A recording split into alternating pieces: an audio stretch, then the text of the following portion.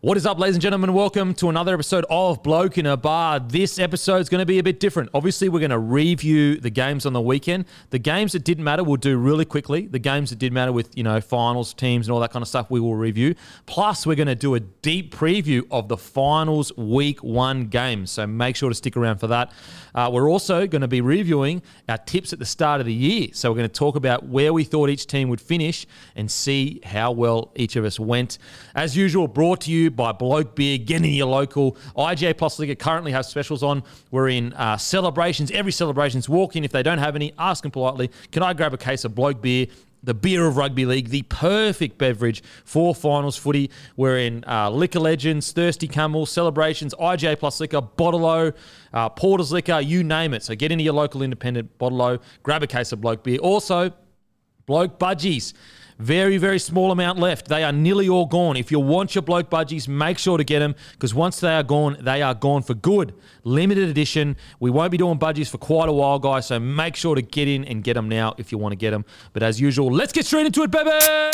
Just a bloke in a bar.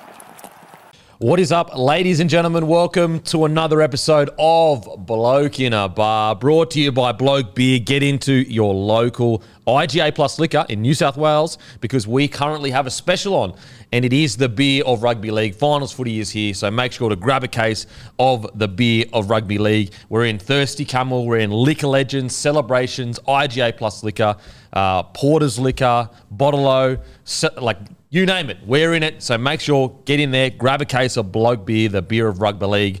I've got the great Guru here. How you going, brother? Going well, mate. Finals footy. Oh, yeah. Timmy, how you going, bro? Bloody good, mate. As Guru said, finals footy, 27 rounds, done and dusted, now into the serious stuff. Matty? No mic for Matty. It's probably a good thing. Hammy? Yeah, not bad. No finals footy for me. Yeah. Bit of character building for the Tigers. Yeah. Brookie on. You could have probably predicted that about 12 weeks ago. Yeah, but it still stings just as bad, But it was a good opportunity on the Saturday actually for me to take my bloke budgie smugglers out for a spin. Oh, okay. I had the black pair. Went and had a sauna, cried in the sauna, had a bit of a reflect on the Tigers season, and they are glorious. Yeah, I got to say. And I got something with the bloke budgies as well. I've got a lot of pairs of budgies, but the length of the drawstring on these budgies, state of the art. Well, we did a lot of research on that. Absolutely. It took it's the reason why it's 3 years between budgie drops is because of the drawstring. You can't rush art. You can't rush it. It's not the size of your drawstring, it's how you use it. That's all I've always said about the budgies, but these ones are very, very good. Many a great budgies have been ruined by short drawstrings, haven't they? Yeah. Once that drawstring's gone, the budgies are gone. Not going to be a factor with these ones. There you go. So go and get a pair while you still can. There's a limited amount left, and once they're gone, they are gone. I'm doing good, boys. Not that you asked. Beak always asks how you boys are, but no one ever asks how Beak is. That's all right. Don't worry about it. I'm sweet. How first Father's Day? It's all right, mate. Don't worry about it. It's done now. No, it was great.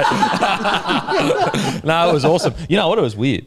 It was weird because it's like a week and a half ago, I wasn't a father, and now I'm a father. Very strange stuff. But they grow up so fast. They grow up so fast. He's 5 centimeters longer, which is impressive, measuring him every day. Did your wife ask you what you wanted to do for your first Father's Day? Darling, Titans Bulldogs, obviously. Yeah. I sat the young one down and was like, this is what it's all about. This is what it's all about, son.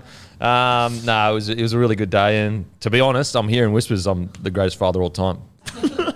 I've been hearing them too, mainly from your social media account and out of your mouth. But, good start. All righty, let's get into it. It's time to face the music. Very nervous, boys, here on the panel. There we go. Hammy, he's got his subwoofer. Oh, absolutely. If you're not across how it sort of works at the moment, if you missed last week, we're facing the music now, so extra incentive for the boys to tip well. Whoever finishes last will have to face the music and dance to a song of my choosing. Okay. Last week that was Daddy Cool to my right here. I've changed your song this week because you can't be dancing the same one 2 weeks in a row. So to celebrate your first Father's Day, if you are the lowest scorer this week, you'll be dancing to Cats in the Cradle by Harry Chapin. Okay, I like that. Matty, once again, your song this week will be the 1957 smash hit Short Shorts by the Royal Teens off the back of your penchant for wearing shorts over trousers. Guru, you would have been practicing this one on Friday night, the chicken dance off the back of your beloved Roosters. And Timmy, welcome back. You'll be dancing to Big Big Sound in honour of the Greater Western Sydney Giants, who are finals bound as well. I'm already limber enough, I'll tell you. Yeah. Okay. Very good. All right, let's get straight into it. So obviously when we tipped these earlier in the week, there was who's going to be rested, who's not. So a lot of prices and lines did change, but as locked in from the Monday, the first game we had was Broncos 22, Storm 32. Cost themselves a minor premiership there, Kempy. Only one person came away from this game with a point, and that was Guru, who had the Storm with the start.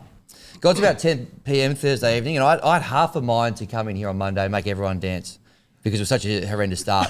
I'll let you off with a warning. Guru, well done for getting away with a point. Thank you, mate. The line, 6.5 points there. This next game, we'll whiz through this one. Manly 54, Tigers 12. The tipping here this was workplace bullying of the highest order. Everyone took Manly to cover. The line, which was 10.5 points at the time, very small. So you all got 2 points. Matty, he got around me. He went Tigers head-to-head. I'm going to award Matty for courage and bravery there. Oh, give me a break.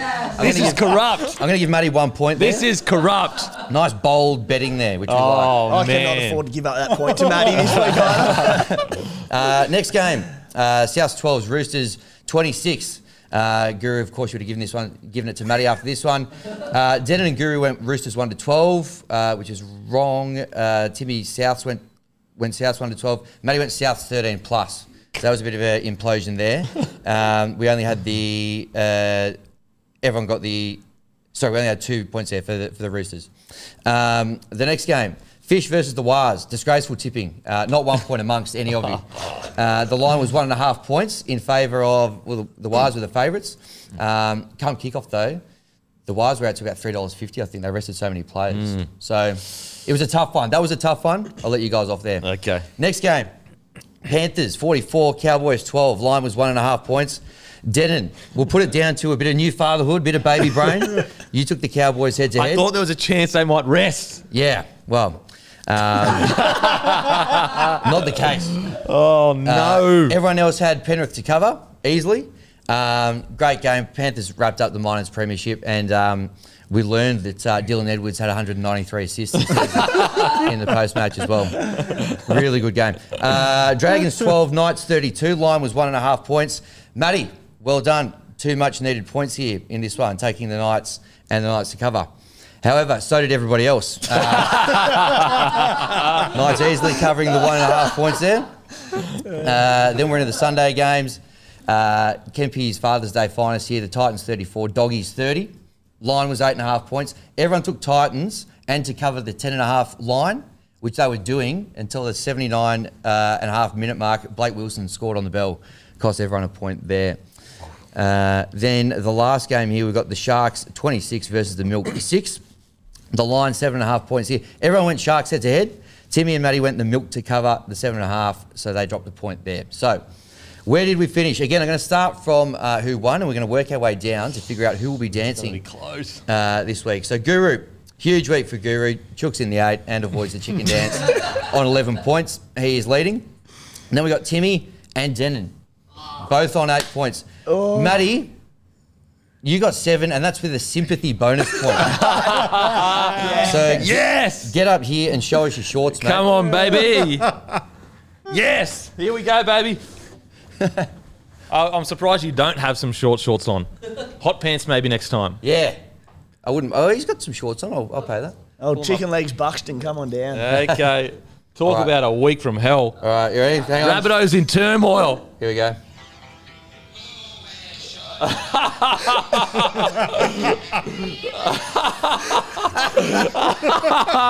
That's it. That's 5 seconds. that's 5 minutes, There we go.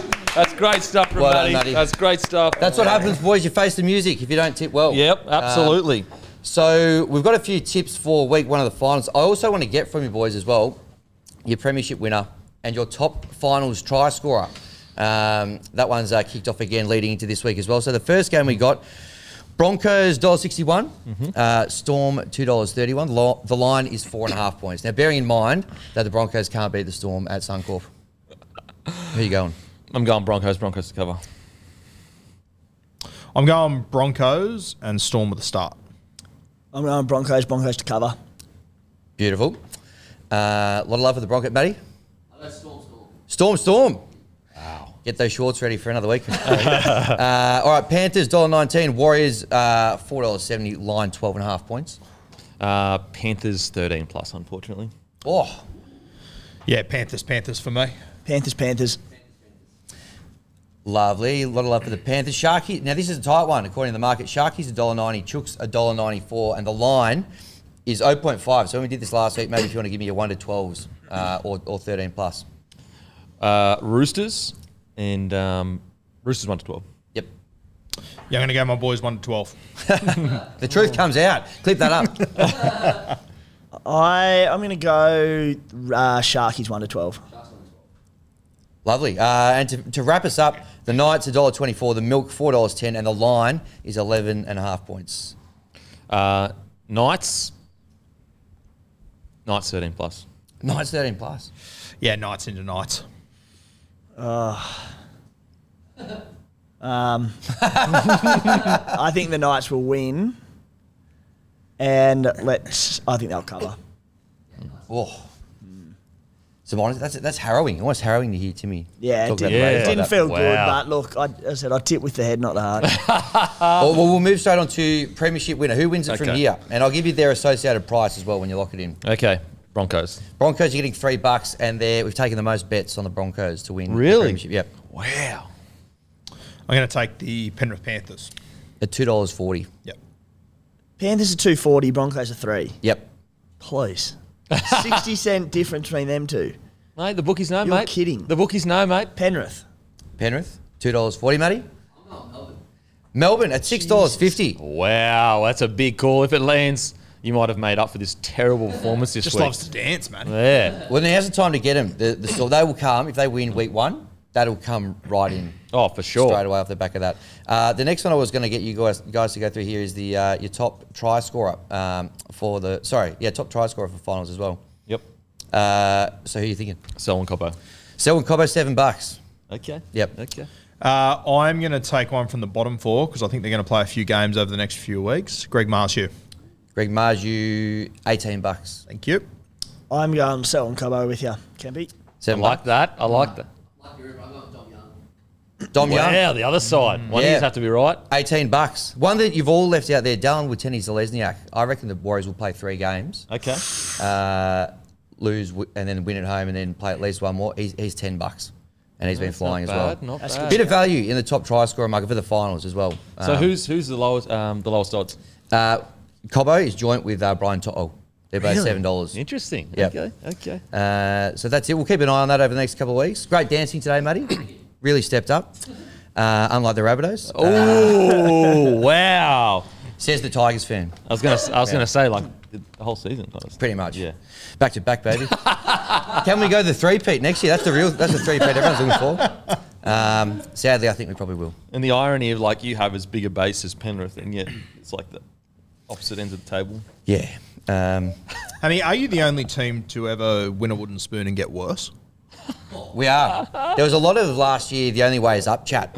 And apparently not. And there's more teams coming in the next couple of years. So I don't know if we're through the worst of this, unfortunately. But I tell you what, you'd kill for a ninth now. absolutely I would. Absolutely. Ninth used to be the meme. Now it's a hope. Yeah, that's a distant memory. But anyway, I hope Brooksy enjoys his barbecue and looking forward to another tough year next year. Oh, that is great stuff as always, Hammy. Thanks so much for joining us, brother. No worries, appreciate boys. it. Face some music. Face some music, baby. Face some music. Alrighty, now it's time for Team of the Week. At fullback, Kohler. At 2, Young. 3, Billy Smith. 4, Crichton. 5, Saab. 6, the old fella, Kieran Foran. 3 tries, you're kidding.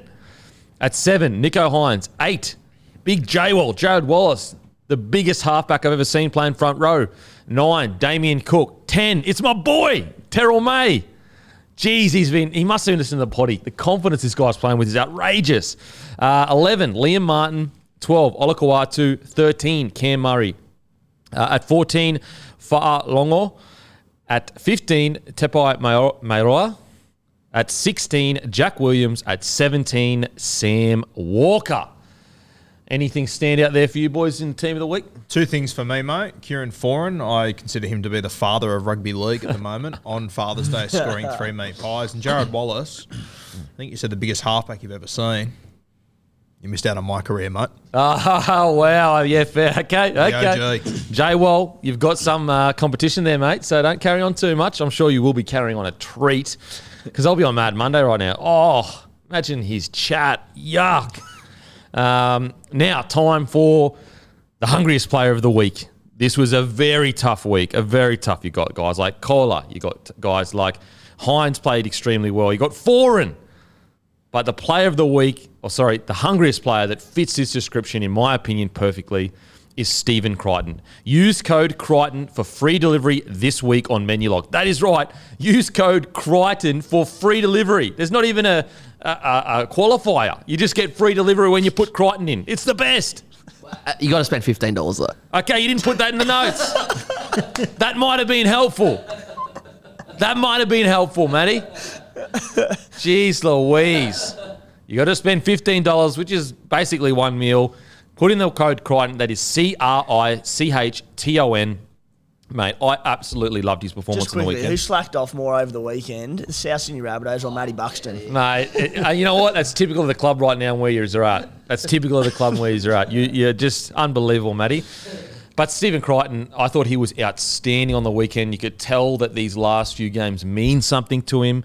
How often have we seen players, when they move on to other clubs, their form almost drops off to a degree and they kind of care less. And look, I understand that Penrith are on their way to a potential three-peat, but I just thought that his attitude at that home ground showed you this wasn't a guy that didn't want to stay initially. Now, I know he's with the Bulldogs and I know he wants to be there now, but this is a guy that clearly loves the club and clearly loves the fans and loves the area. He was outstanding. And I tell you what, is he up there with one of the best centres this year so far again? Could he get another Dalian positional award at the end of this year? Mate, I think it's really interesting with Critter. I think what I noted on the weekend, he actually moved back to left centre, which he hasn't done in a while. So I was just having a look then. If the Panthers win the competition this year, Critter would have won 3 comps in a row at 3 different positions. Wing, right centre, left centre. I challenge you to find me a player that has done that before. Insane. And what I'm loving about Critter's game is how many times do we see this kind of like athletic freaks come in and they rely on their talent and they have 1 or 2 good years, but he just keeps getting better. Like his defence gets more rounded out. His choice to make the big plays, it gets better. His attack gets better. His ball playing is getting better.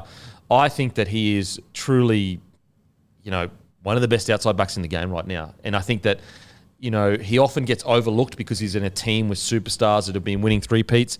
But, okay, he had that debut for New South Wales. Granted, struggled a little bit. Came back into the side this year. He was outstanding. He was probably New South Wales in their top 3 players. That's a fair statement for the series.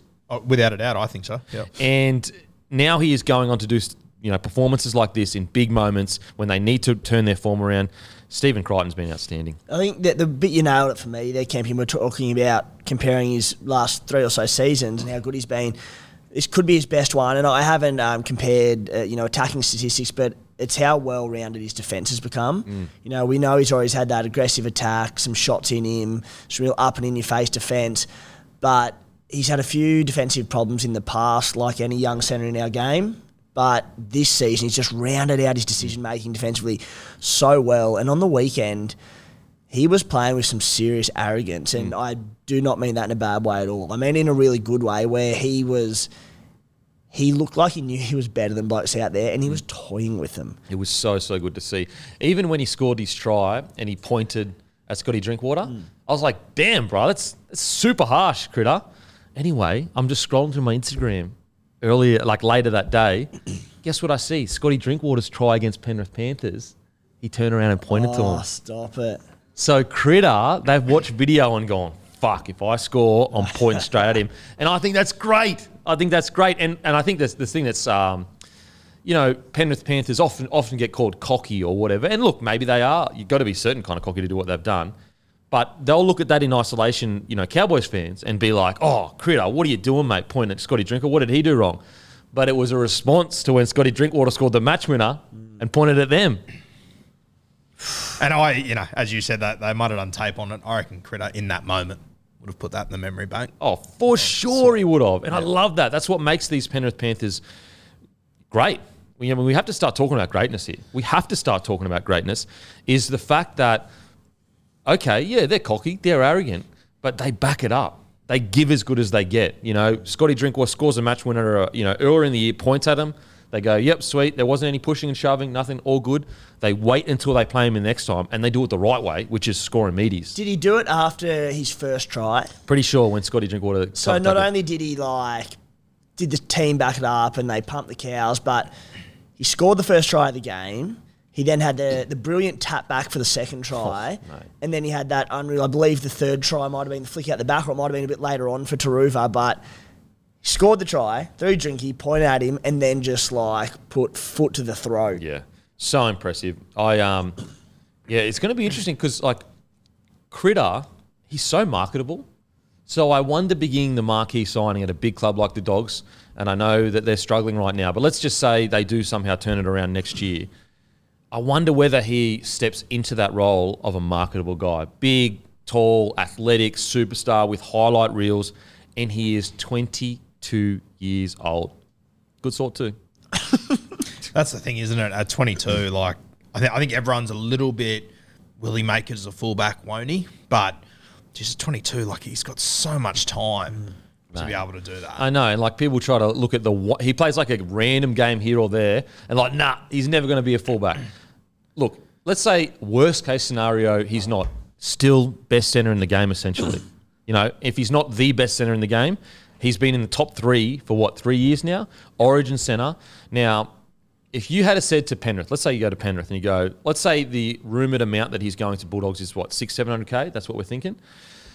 If you went to Penrith and said, would you pay him 600-700K to make the big plays to win the premierships that he's done in the past from wing and centre, you would take that every day of the week. So I get that you don't want to... If he does end up playing centre, I get you don't want to be paying a centre that much. But if there's one centre where you go, look, he can win you literal premierships with big plays. I know you need players around him. Then Critter is your guy. He could be essentially winning 3 years in first grade. He could have won 2 times Dally M positional award. I mean, it doesn't get much better than that. And also, what's really interesting about Critter is that he doesn't rely on having six or 7 runs and then the big moment comes. He'll have your 15 runs, your 150 plus meters, your solid defense, then he'll make the big play. So I'm really excited to see Critter's career, and I hope that, look, some players don't want to become the marquee guy and step into that role. So that's totally too. A lot of players just want to play footy. They often fans go, oh, he's terrible on the mic, not Critter, but he can barely talk and this, that. Hey, he's a footy player. So there's a lot of players mate, I get paid to play rugby league. I'll promote the game if I have to, but I don't have to step into it and become, the next Matty Johns. It's going to be interesting to see whether Critter decides to step into that kind of superstardom role and become the face of brands, the face of clubs, because he can be that. I've never really thought about it before, but yeah. He can really be that because, when he's at the Penrith Panthers, he'll probably never be that because Nathan Cleary is that guy. When he makes that move to fullback at the Doggies, I don't know if it'll work or not. I have my doubts a little bit.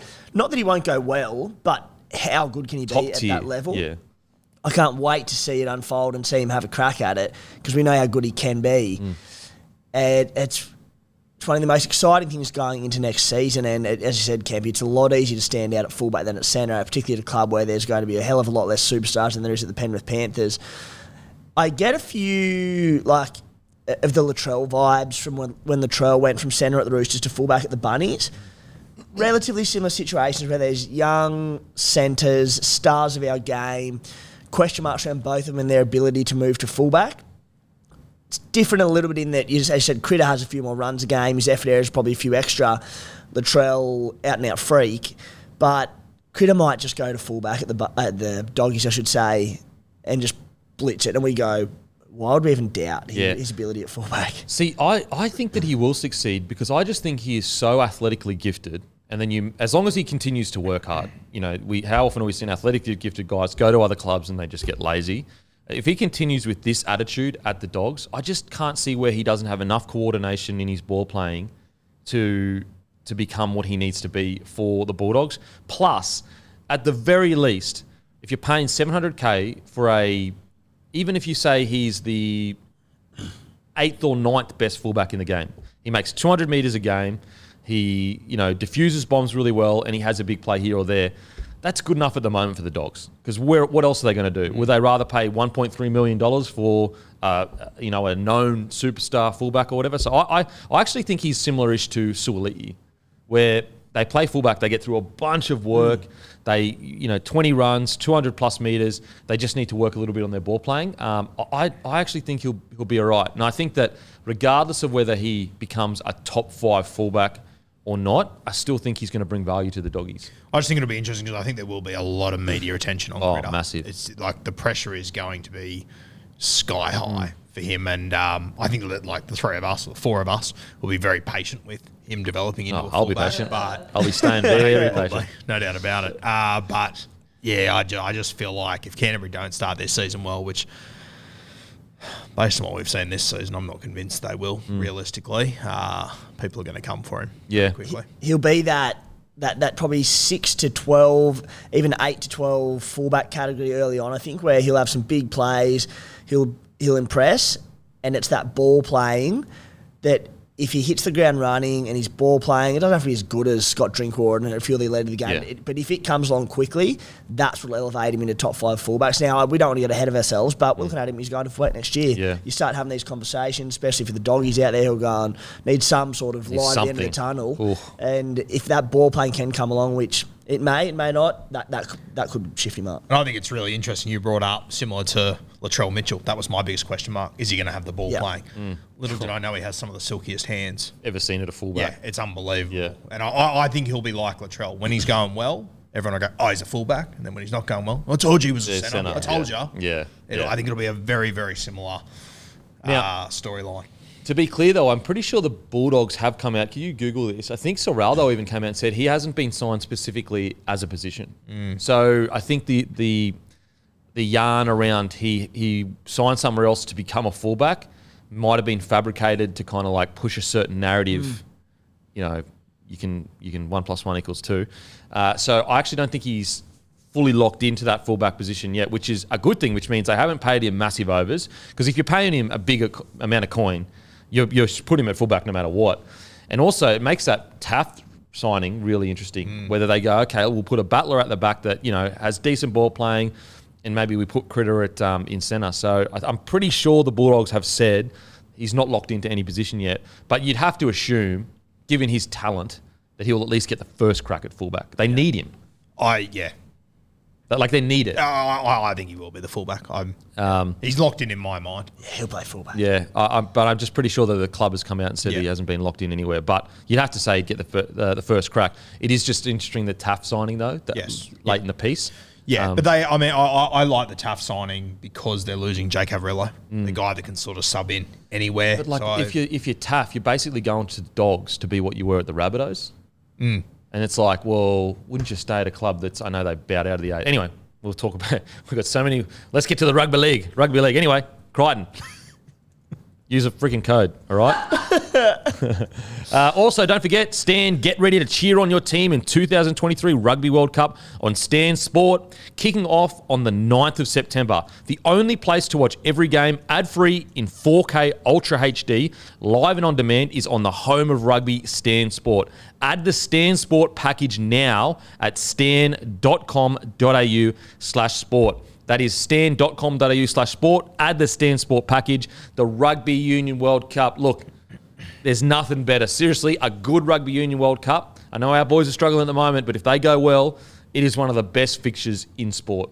I dropped my best mate to the airport on Saturday. He's heading over for it. Had a look through their itinerary and whatnot. Geez, it'd be a good trip over. Oh, mate. Such a good trip. Yeah. Such a good trip. So make sure to tune in on Stan, guys. The only place you can watch it, ad-free in 4K Ultra HD. All right, now it is time for us to take an account of our what we predicted earlier in the year. So it is time to it's time to be accountants, boys, and look at what we said at the start of the year in our predictions and see, do we know rugby league? Do we know rugby league, or are we just a bunch of shit-talking losers that somehow have a lot of people listening? That's the question we pose right now. And it's very nervous areas for all of us right now. Okay. I'm feeling the ladder very confident. Okay, so at the start of the year, season hadn't started yet. We had our predictions. This is what we predicted for the Panthers. I said first to fourth. Guru said first to third. Timmy said first to second. Matty said first to fourth. Timmy, boom, you win. And let's wrap it up there, boys. Okay, Broncos. Yeah, the Raiders first or second too, to be fair. Keep score? Okay. Oh, okay. The Broncos, I had 6th to 10th. Guru had 7th to 12th. Timmy had 9th to 10th. Matty had 7th to 10th. Thank you. I'll take that. That's a win for me. I actually had it in my memory that you two had them almost as a top 4 side. Is that? Yeah, we'll get to that. I think. Yeah? We'll get to that. Okay. Thanks for ruining the whole segment. Okay. Storm, I had 4th to 8th. Guru, 3rd to 6th, but more specifically, 5th or 6th. Oh, what is this shit? Oh, yeah. And Timmy had 5th to 8th, and Matty had 5th to 6th. So, look, is that a win for me or is that a win for Guru? You said more specifically 5th or 6th, and I said 4th to 8th. I'm going to say Guru, and I'm going to call something out very early in The these number of, predictions. yeah. Kempy for the Warriors. We'll get on to him. He's gone Warriors to finish 1st to 17th next week. How big's your bracket? Oh, righty-o. Okay. So we'll give that to Guru. So it's a 1-1. Now, at 4th with the Warriors, I had 10 to 15th, but I quoted, I think the Warriors might shock a few people this year. Now, I didn't think that'd shock us this much. Guru, 13th to 17th. Timmy, 13th to 14th. Matty, 12th to 15th. That's a win for the Beak, even though it's so far off. Okay. That's the most hollow victory I have ever fucking seen. Look, it's all right, boys. Winners win, baby. 10th Winners to 15th. win. Is this bloke for real? Oh, give me a break. Even if I said 11th to 15th, it would have still won. Jeez. You guys don't know rugby league. I literally said they'll shock the world. Yeah, 15th. Jeez. Okay, Knights. I said 12th to 17th. Guru said 12th to 17th. Timmy said 13th to 15th. Matty said not challenging for finals. I'm actually going to give this to Timmy because 13th to 15th is a very specific, and it's only one more than nuts. Cheers, mate. I actually like this system, Kempy. Sharkies. I said 1st to 4th. Guru said 1st to 4th. Timmy said 1st to 4th. Matty said minor premiers. So no one gets a point here, even though they are 5th? Sixth. Oh, yeah, and Knights came 5th. Okay. Wow. Roosters. I had 1st to 3rd and favourite to win the comp. They still can do that. Guru had top 4. Timmy said win the comp dominant. They still could dominantly win the comp. They've snuck in, boys. Matty had top 4. Look, I don't think any of us get any points for this one. We're taking a Matty. Okay. We will revisit this, Kempy, if they win the comp. Of course we will. Raiders. I had 7th to 10th. Guru had 7th to 10th.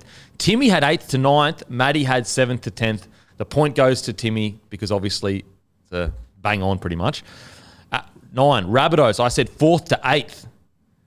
Guru 4th. Timmy 5th to 8th. Matty 1st to 4th.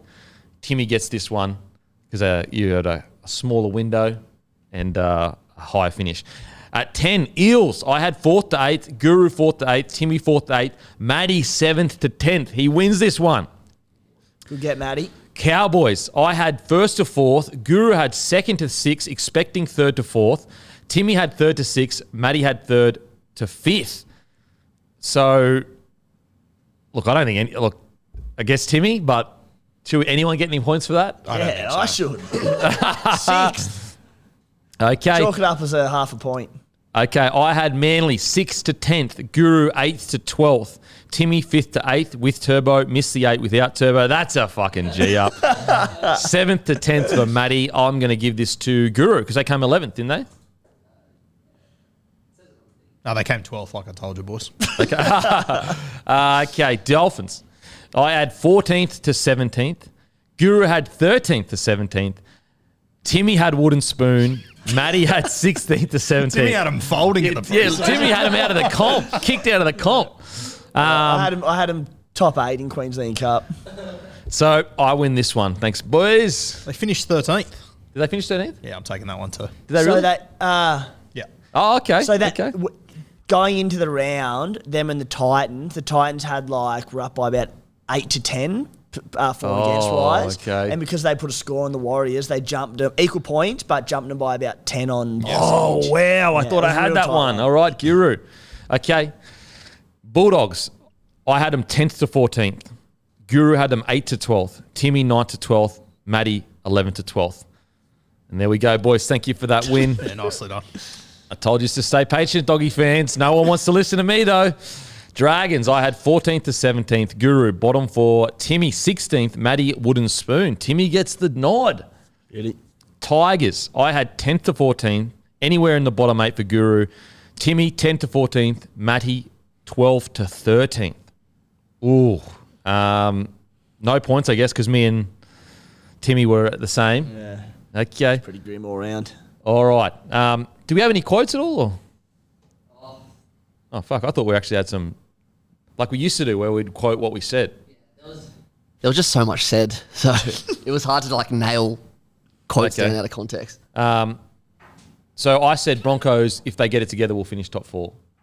You and Timmy said that the Broncos have the squad to make the top 4, but realistically, you think they're going to come wherever I wrote. Yeah, I remember walking away from that episode thinking, geez, those two are high on Brisbane. I'm not sure why. Oh, really? Yeah, I remember thinking that. Okay. Because I thought I would have gone harder on Newcastle, Matty. I remember that one episode we did of the off-season.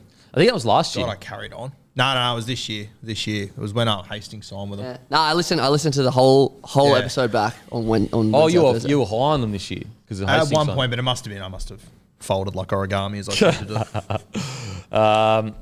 Okay. So who won that? No. Who won the whole thing? You were keeping score. Sorry, I lost track. So Timmy won by a fair bit. Mad Monday in Redfern. Did you actually keep score though the whole time? So Timmy got 5.5. Dan, you got 3. Guru got 3, and I got 1. Okay, Timmy's a winner. You beauty. There you go. Hates the Dolphins though, which is weird. Alrighty, let's get into the round review.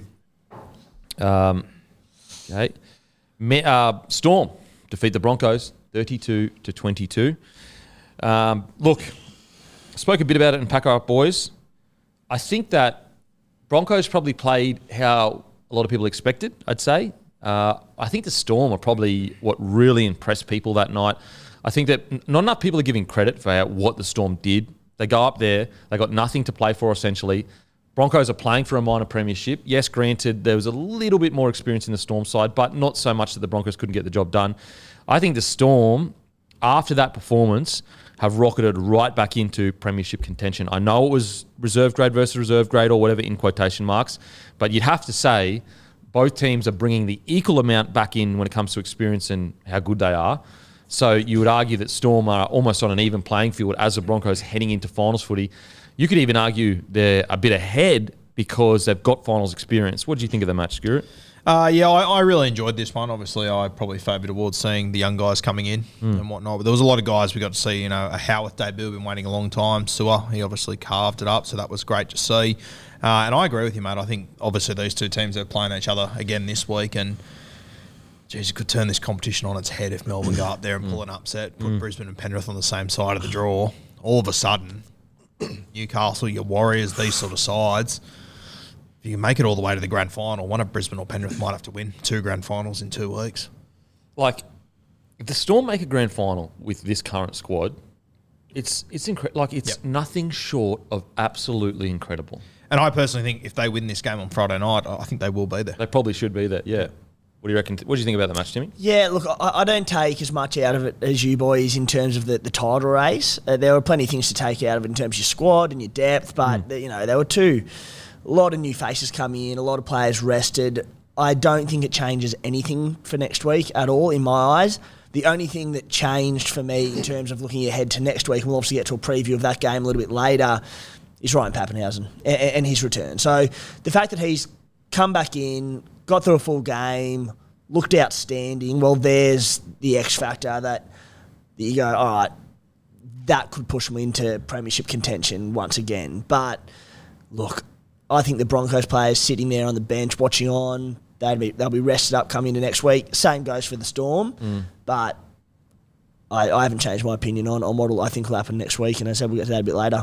I still think the Bronx will win, but I think it does change a little bit for the premiership contention because Ryan Pappenhausen, you saw the difference he made on that rugby league field. Like he looked like an Origin level player playing with, lower tier players, and that's what we've kind of been, I guess, discussing all year with the Storm. If they can somehow get Pappy, Munster, Hughes, Grant back together, add on that, I think guys like Tepe Mairoa and Tarek Sims even, Josh King, we know what he can do, but those two guys, I think that if they do, I know one of them will get a bench spot, I would assume anyway, it just fills out that front row for them. I really thought they played really good footy as front rowers, and that's the one concern we've kind of had for Storm is waiting for Pappy, and also just when they lose that starting front row, how do they go? Pappy's return absolutely changes stuff next week, but the rest of it not as much for me.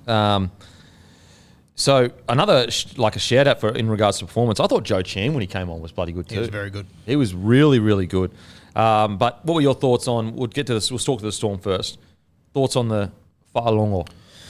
Yeah, it was really good to see, mate. Obviously, you did a reaction video a year or two ago on him now. I think it was the start of this year. Yeah. Start of this year. Yeah. I'd heard about him last year Yeah. as you hear and you watch a little snippet here. It was this year, though, that I actually got a good look at him. Yeah, and he's the sort of guy that he's been absolutely carving it up in the Host Plus Cup up there for a very long time for the Falcons, but you watch the stuff he does in reserve grade and it's almost like, oh, can you actually do that in first grade? And then to see him in game one at Suncorp do exactly that is just incredible. He's also a Victoria junior, so he's come through there. So pretty special for the Melbourne Storm. And doesn't it just feel like every 3 years you look at the Melbourne Storm and you go, shit, they've got 3 gun fullbacks. How do they fit them all in? And here we go all over again. It's unbelievable. I will say as well, Whaalongo, he's almost the first fully elite level standard player that has come all the way through Bellamy's system.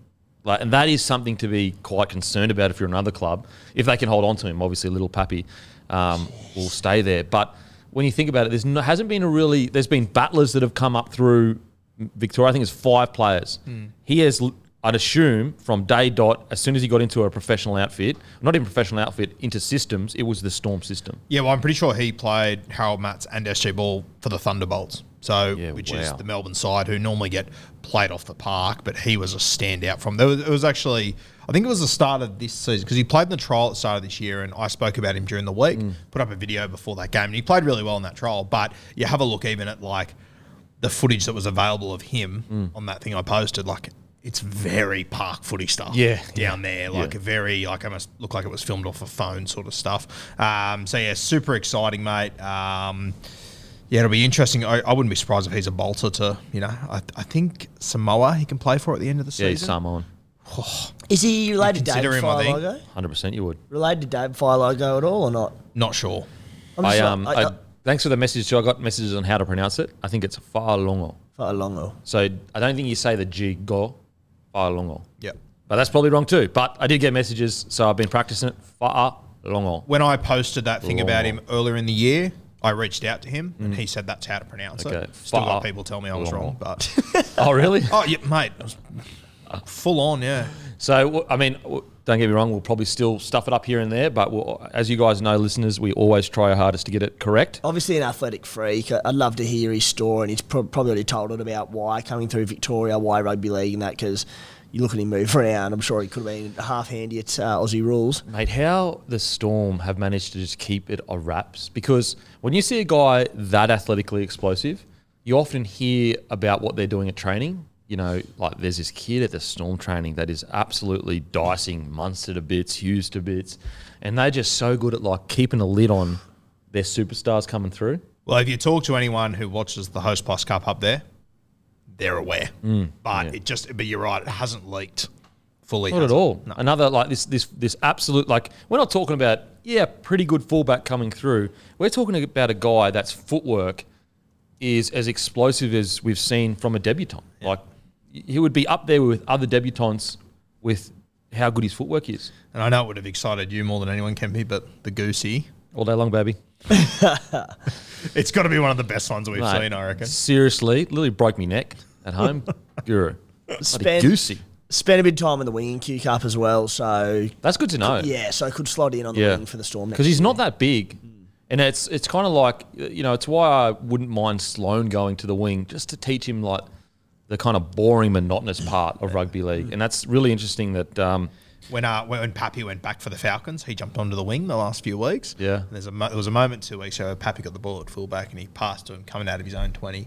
He chipped over the top, regathered, and scored in the opposite corner untouched. Like, Q just Cup. a freak. Yeah. far out, so exciting. I cannot wait to see him, you know, just progress. And honestly, if I'm a struggling club, I just throw big coin at him. I just make a Hail Mary. Doesn't work, shit. And if I'm him, I think the strongest thing you can do is say no at the moment. Oh, for sure. The strongest thing you can do is say no and just say, Billy, can you be down at training as much as possible, please? Short trip up the Hume Highway to the nation's capital, boys. Doesn't have to get too far from family and friends back home in Vic. I honestly, if I'm an opposing club and I don't have a fullback, I'm honestly looking at the areas of like 500-600K. And I know that sounds insane for a guy that's played one NRL game. But you have to ask yourself, if he becomes a top 10 fullback, that's unders for a fullback. I would have signed him for 500 2 weeks ago, and I'm not kidding. Yeah, it's like that's unders for a fullback. And you saw what he did in his first game. And there's a difference between coming into a squad that's like just an absolute dominant squad and going well and individual brilliance. And that's what we saw on the weekend. It was individual, just absolute brilliance. Matter of fact, there's an argument to be made if he's not playing, they don't win that game.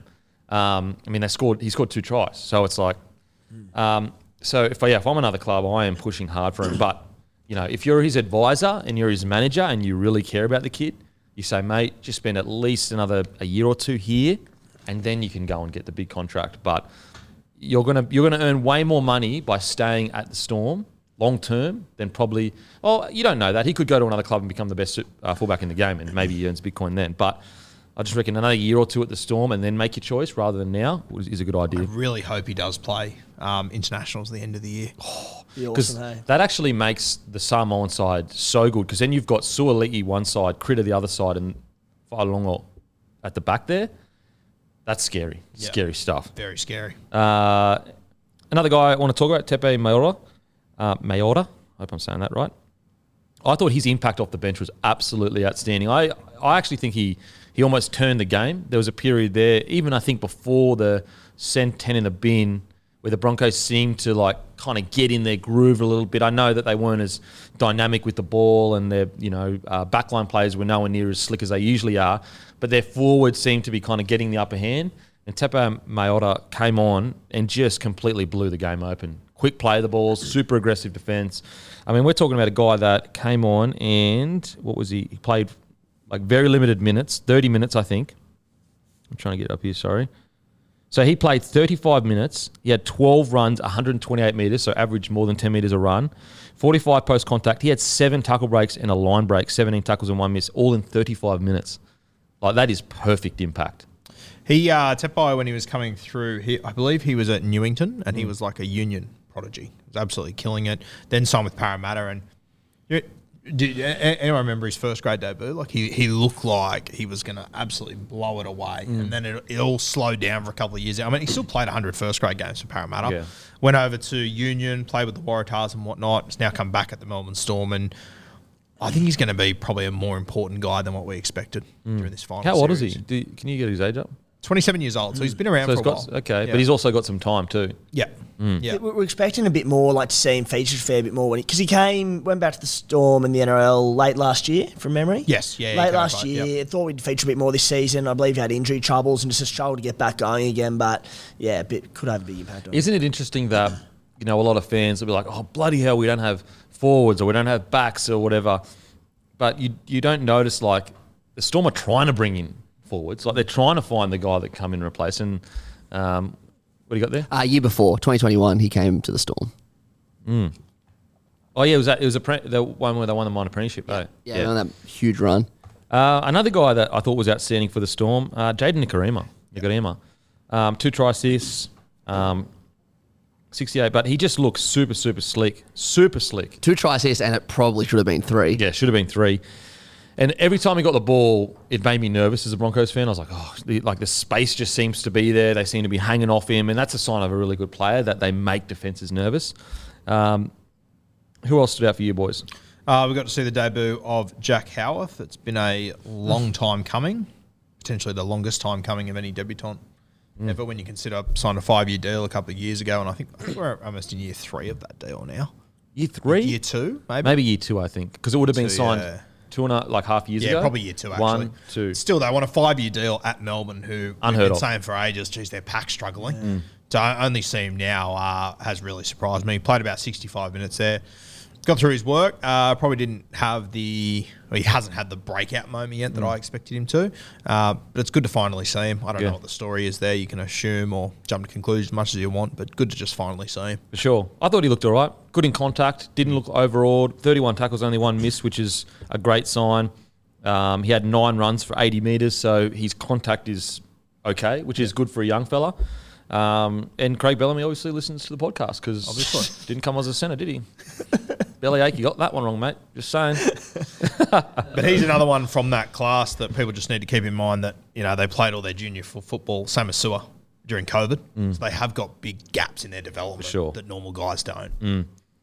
Look, if anyone, I will go to the grave. Craig Bellamy is the greatest player developer in the history of the game. So if there's any coach that can develop him into a superstar, it's Craig Bellamy. Yeah. And I'm sure that if he goes on to have a good career, I reckon in years to come, he'll be talking about the 2 years that he was forced to be patient and what he would have learned during that period. Maybe Bellamy's told him to stay patient. I don't know. Stay patient, our fans. Stay patient. Our fans. He pulled him into the office and he just kept saying each week, stay patient. Stay patient, baby. We already... So Howard signed the deal at the start of 2022, but he had a year left. So the 5-year deal actually started this year, 2023, goes to 2027, but he signed at the start of 2022. Yeah, okay. Jeez, that is so big raps. Like, the Storm, to sign him on the Storm. Cameron Smith didn't even sign 5-year deals. Billy Slater didn't even sign 5-year deals. That is such big raps. But yeah, outside of that, I thought the Storm were outstanding. I really like what I saw, the fact that they're all on board. I think it was them and the Penrith Panthers. They're the only 2 sides that completed over 85%. I'll just check. I think the Tigers also completed like 80%, but, they didn't have the ball. Sorry, guys. I'll just get up the Panthers completion. I think it was like 85 or 84. 84%. Isn't that telling? Yeah. Isn't that telling? Heading into finals footy, the 2 teams that have been there and done it, the 2 teams that are the most ready, the 2 best sides in the competition, the game before finals footy, 84% completion and 85% completion rate. That is a good side preparing itself for big matches in finals footy. I was just having a look at the Melbourne Storm and where they finished over the years, and I don't have it in front of me, but geez, I'd love to see how many times over the last few years they've finished top 4. Obviously, last year they finished 5th, but before that, I think it was 7 years. 2014 was the last time they'd missed. So since 2011, they've missed the top 4 twice, and those years 5th and 6th. Yeah, I'll read it out to you. So since 2006, when they made the grand final, is where they came. They came first, 2007 first, 2008 first, 2009 4th, 2010 was the salary cap year, 2011 first, 2012 second, 2013 third, 2014 6th, bad year, 2015 4th, 2016 first, 17 first, 18 second, 19 first, 20 second, 21 first, and then 5th. Unbelievable. It is truly unbelievable what they do. So that means it's been 15 plus years since week 1 finals they haven't either had a second bite of the cherry or a home final. It's crazy. So impressive.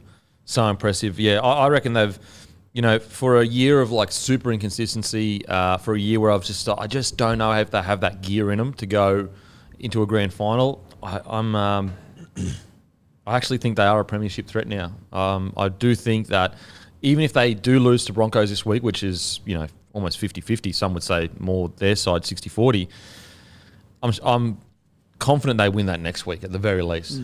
So I guess we'll see. Since 2002, the Melbourne Storm haven't had a home game in finals week 1 on 3 occasions.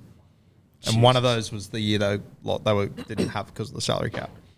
Stupid. And the other years is because they finished 3rd or 4th and you just don't get a home final.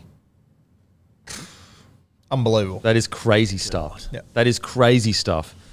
I guess it puts into perspective, what Penrith are doing is absolutely amazing. Amazing. They may go 3 in a row, but they're still another 15 years away from doing what the Storm have done. Yep.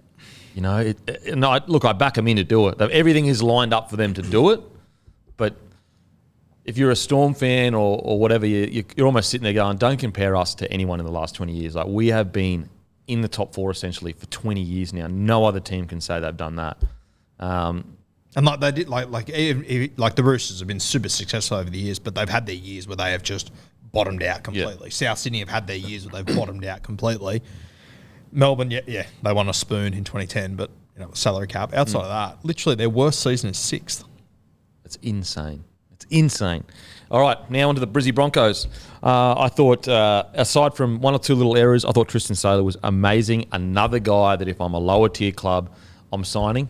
I'm trying to sign at least, because obviously he's probably not going to get a crack behind Reece Walsh. He's killing it in Q Cup. His second game in first grade this year, he's been outstanding.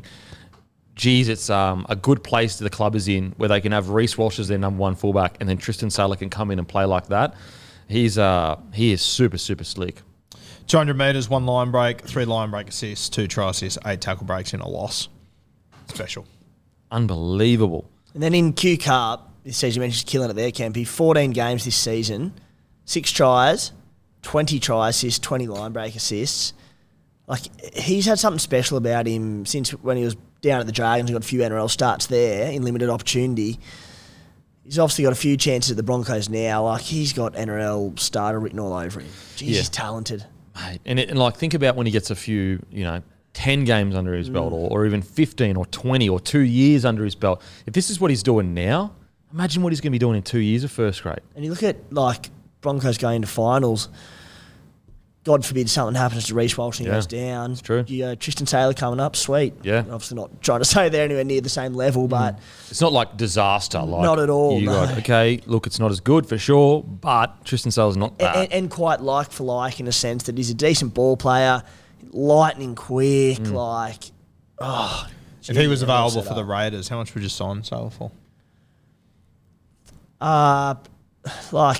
He wouldn't be on much up there at the moment, but... You'd probably look to give him 400k.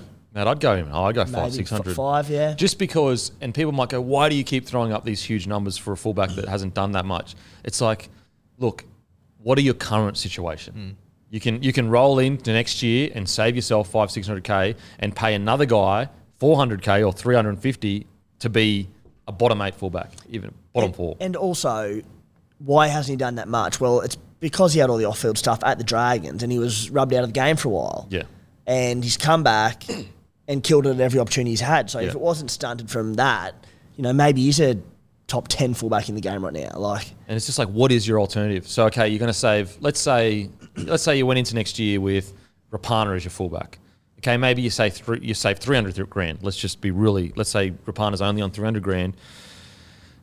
Is it worth saving 300 grand to almost know that A, Rapana is a bit older, but B, he's a great winger. He's not a fullback, even though some of his ball playing has been pretty outstanding. Yeah.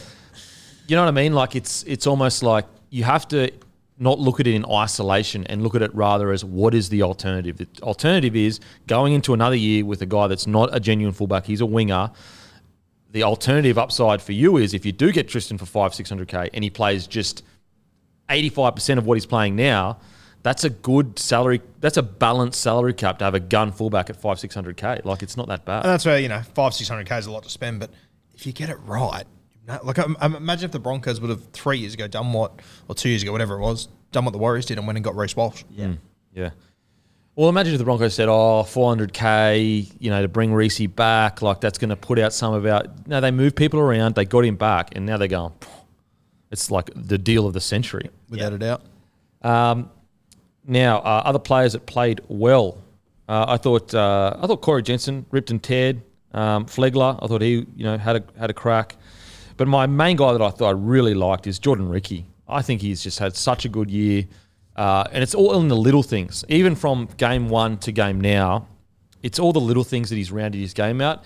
How interesting has it been since Ricky comes into grade and you almost expect him to be this explosive, highlight reel, edge back rower, and yet he's done all the other things. It's all the little, it's a kick chase, it's a really strong defence, it's aggression, it's getting through your work.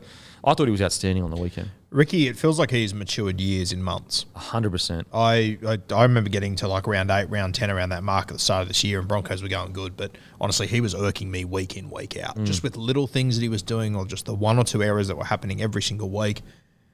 He's a new footballer now. Yeah. So it's so good to see. So good to see. And it's a mature game. It's a mature game. And the big things will happen. They'll absolutely happen. We know he's got that athletic ability in him, but it's the attitude side of things and knowing what he offers to a team. And when you play like that, that's the kind of footy that keeps you in a side, regardless of whether you have the highlight reels or not for 10 years. Whereas if you're the highlight reel guy that does it every second or third week, very easy to lose that highlight reel and then you get dropped. This is what you can build a career on. The other name you mentioned there was Corey Jensen. Jeez, he's a solid front row forward. Bloody oath he is. Like, you're never going to have to pay him much money, but he will just do a job every single week for you. I think that there's a lot of teams out there that could do much worse than having Corey Jensen in their starting pack. Oh. Broncos' depth this season, Hot, it's so good. Like you mentioned, Ricky, Piakura, disregarding the 3 times put on report in one game, but just looks so damaging. He's such a good ball runner. Like, he's going to be something special. Corey Oates might not get selected for week 1 of finals. Piakura is going to be coming off the bench. Far out, you're in this premiership window, and they said losing a couple next year, but every chance this year. And like a guy like Delois Hoyter, not even spoken about, but he had 13 runs, 164 metres, 3 tackle breaks, 2 line breaks. And he's what, 3rd or 4th down the pecking order? He's the sort of guy that I wouldn't be surprised if he jumps up the pecking order in trials next year. Yeah, I agree. And then you got Jordan Pereira. You know what I mean? That's also at the club. Like, that is an embarrassment of riches in the back line. An embarrassment of riches. You know what I love to in this game, Kempy, and we've spoken about it before this year, but Marty, he was at the Manly Seagulls last year, throwing his hands up in the air, not happy, gets to this game, and he's essentially played the same role the entire year. Play 30 minutes, do a job for us. Gets to this game, they rest everyone. Marty just plays his same role, and he's just happy to do his thing for this side. It's great to see. He's been such a good signing for the club. So important that you have like squad balance and guys like Marty. And I agree with you, mate. I looked at last year and I was like, fuck. If we saw that little snapshot of him throwing his arms up and we're going, oh no, is that purely his fault and is that the way he sees things? He's come up to the Broncos, and although you still don't want to see those clips put up, you'd have to say clearly there was more going on. If a guy can come up to Brisbane and fully play his role like this, he's so frustrated that he's doing that. There had to be a bit more going on because he's getting the ball less up in Brisbane but seems happier. What'd you make of Blake Moser? Solid. Yeah. Solid. Got on, did his job. I don't think Blake Moser is going to be a guy that's going to... He's not going to come on and just blow the world apart, or I think he's going to be a guy similar-ish to Cameron Smith, where like they build into their careers and they get to like year 3 or 4 and you go, hang on a sec, this guy is like so well-rounded. Now, Smithy came straight in and first year or 2 he was playing Origin. I think second or third year. So there's obviously a difference. Like, I'm not saying he's where Cam is, but I just mean as style of player. Whereas you could see a guy like Cookie, for example, even though he took a while to debut, he can come in and explode onto the scene. Harry Grant, get those highlight reel moments. Yeah, exactly. Whereas I think Blake Moser is going to be a slow, steady build into what, where you start to really appreciate what he brings to a side. He moves very differently to other hookers, doesn't he? Yeah, he's a bit taller too. That's what I was actually looking at him the other day going, does he stay a hooker his whole career? I wonder if, mate, like he almost looks like a bit of a 5'8" to me at times, but... Yeah, it'd be interesting. He's got massive, massive raps on him. I think it'll be a slow burn, to be honest. I think it'll be a slow burn. I think also there'll be games where people just don't appreciate what he does because he's like an out-and-out. He plays like the game like an out-and-out hooker, that his role is to deliver good service to the people around him. But yeah, he was good. So, look, definitely disappointing that we couldn't get the minor premiership, couldn't just get the job done, especially with a player off the field. I do think that, Madden and Rogers, first of all, Rogers kicking, converting, is unbelievable. It's like a rugby union converter. It's unbelievable. I do think they just struggled a little bit to grab the game by the scruff of the neck and go, boys, we're going here and just get it done. Looked a bit like sometimes the forwards were like, where do I pass the ball? Where do I pass the ball? But that's understandable. Like, you've got a whole new spine. Tyson Smoothie, Madden, Rogers, and Tristan Saylor weren't even at the club essentially last year. Whereas, you look at the Storm, you got Pappy, Nikorima, Wishart was at the club last year, and Bronson Garlick has essentially been starting for at least the last month. I love Kempy, such a sign of growth as a coach and as a bloke as well, Kevy Walters. Just going, I have an opportunity to walk in a minor premiership in the sense if he played his full strength team this week, have that on his resume, a bloke who was under pressure as much as 12, 18 months ago, and you go, no, I'll rest him, I'll get my players right, fit, ready to go for week 1 of the finals, rest any niggles. There's a bigger picture here, and it isn't the minor premiership. That is it's a pretty big play. Like Ivan Cleary, who played a stronger side, and I think the reason for that being that he'd had staggered his restings and they had been a bit clunky, so he wanted to get that. The Broncos were firing, but like Ivan Cleary could have rested, and we were like, I don't need another minor premiership, what of it? But Kevy Walters easily could have gone, I want this on my resume, a big win, but he's gone, nah, big picture. That's a great point. It's a great point. Selfishly, Kevy could have been like, a minor premiership on your resume is pretty big. That keeps you around for what, another 5-6 years minimum? Because if you can win a minor prem, even if things go south the next year or two, there's going to be other clubs going, well, bloody, he can essentially be the best side all year long. So it's a great point. It's a really good point. And I think that it just shows you that, Kevy is all about the Broncos. He's all about what is best for the Brisbane Broncos. I also think that you're seeing, a really good example of it doesn't matter how far we come in science, training, rehab, recovery, there is something to be said for like tradition, culture, and believing in something that come before you. And that's what Kevy has brought. I don't think, would Kevy be the biggest X's and O's guys that makes the boys everything to a minute? No, I think he's more along the lines of, I want you to be the best you can be, and I trust your ability to get the job done, rather than me having to control, almost be too controlling and control every single second of every single game. And I think he's brought that back to the Broncos. Just on Kevy, I was just thinking then, wouldn't it be unbelievable? Like, obviously the Broncos and the Panthers are the premiership favourites right now.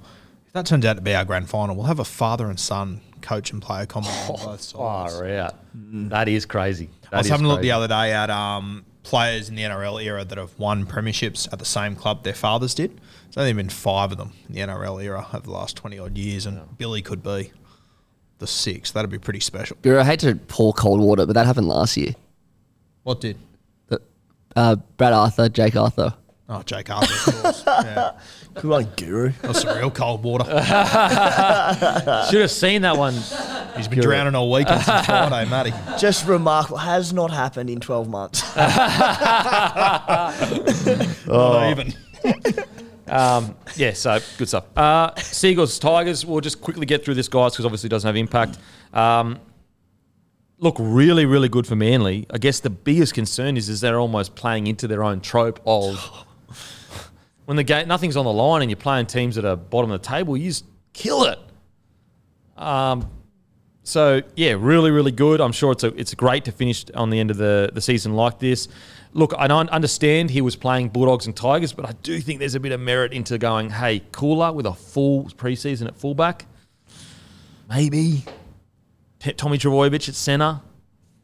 Just to get his legs under him and then eventually maybe put him back there. I know it was a peck that he did playing, and he was playing centre, but it's just like trying to put him in situations where decreasing the chances of injury. I understand that it was a peck last time, but it's like maybe you just put him at centre for the first month of rugby league. You train. We know Tommy can go back there and absolutely kill it, but the way Cooler's been playing, it's like, Jesus, imagine him a whole preseason at fullback. I sat there on the weekend and I watched AJ Brimson play centre, and I thought, my God, what a waste this is. And then you watch Kohler play fullback and you go, what a waste it is, him sitting out at right centre. I don't know if it's a roaming role. We said last week, Kempy, I don't know if Kohler's the sort of guy to bring himself out of that corridor and roam around the field, but I think if not, you've got to have certain plays or certain sets that are designed to bring Kohler into He's got to be brought in. Yeah. You know what?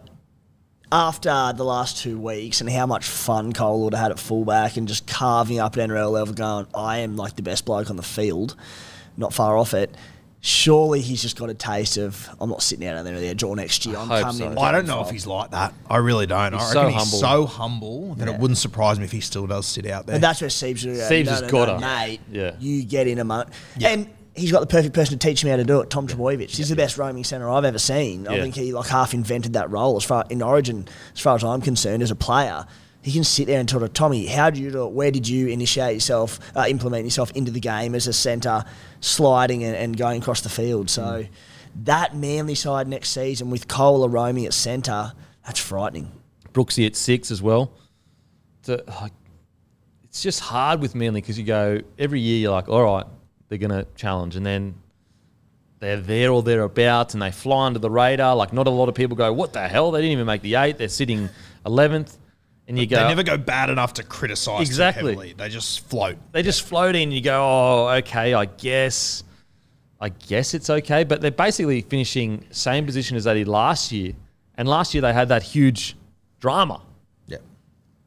So it's like, that's not good. That's not good at all. Yeah. What's the highest Manly got to this year on the ladder? Like, were they ever 8th, I think. 8th? Yeah.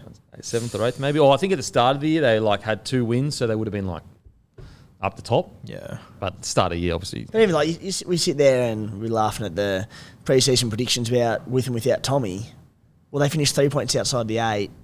I think if Tommy stays fit, they do make the 8. Like, he just has that big an impact. No, but on I them. just think as a club they've got to move past this like with Tommy. Yeah, they can't have the reliance on Yeah. it because it's cost them finals a couple of seasons in a row. It's like 3 years in Yeah. a row now. Well, you kind of felt like they had last year. Jersey Gate hit.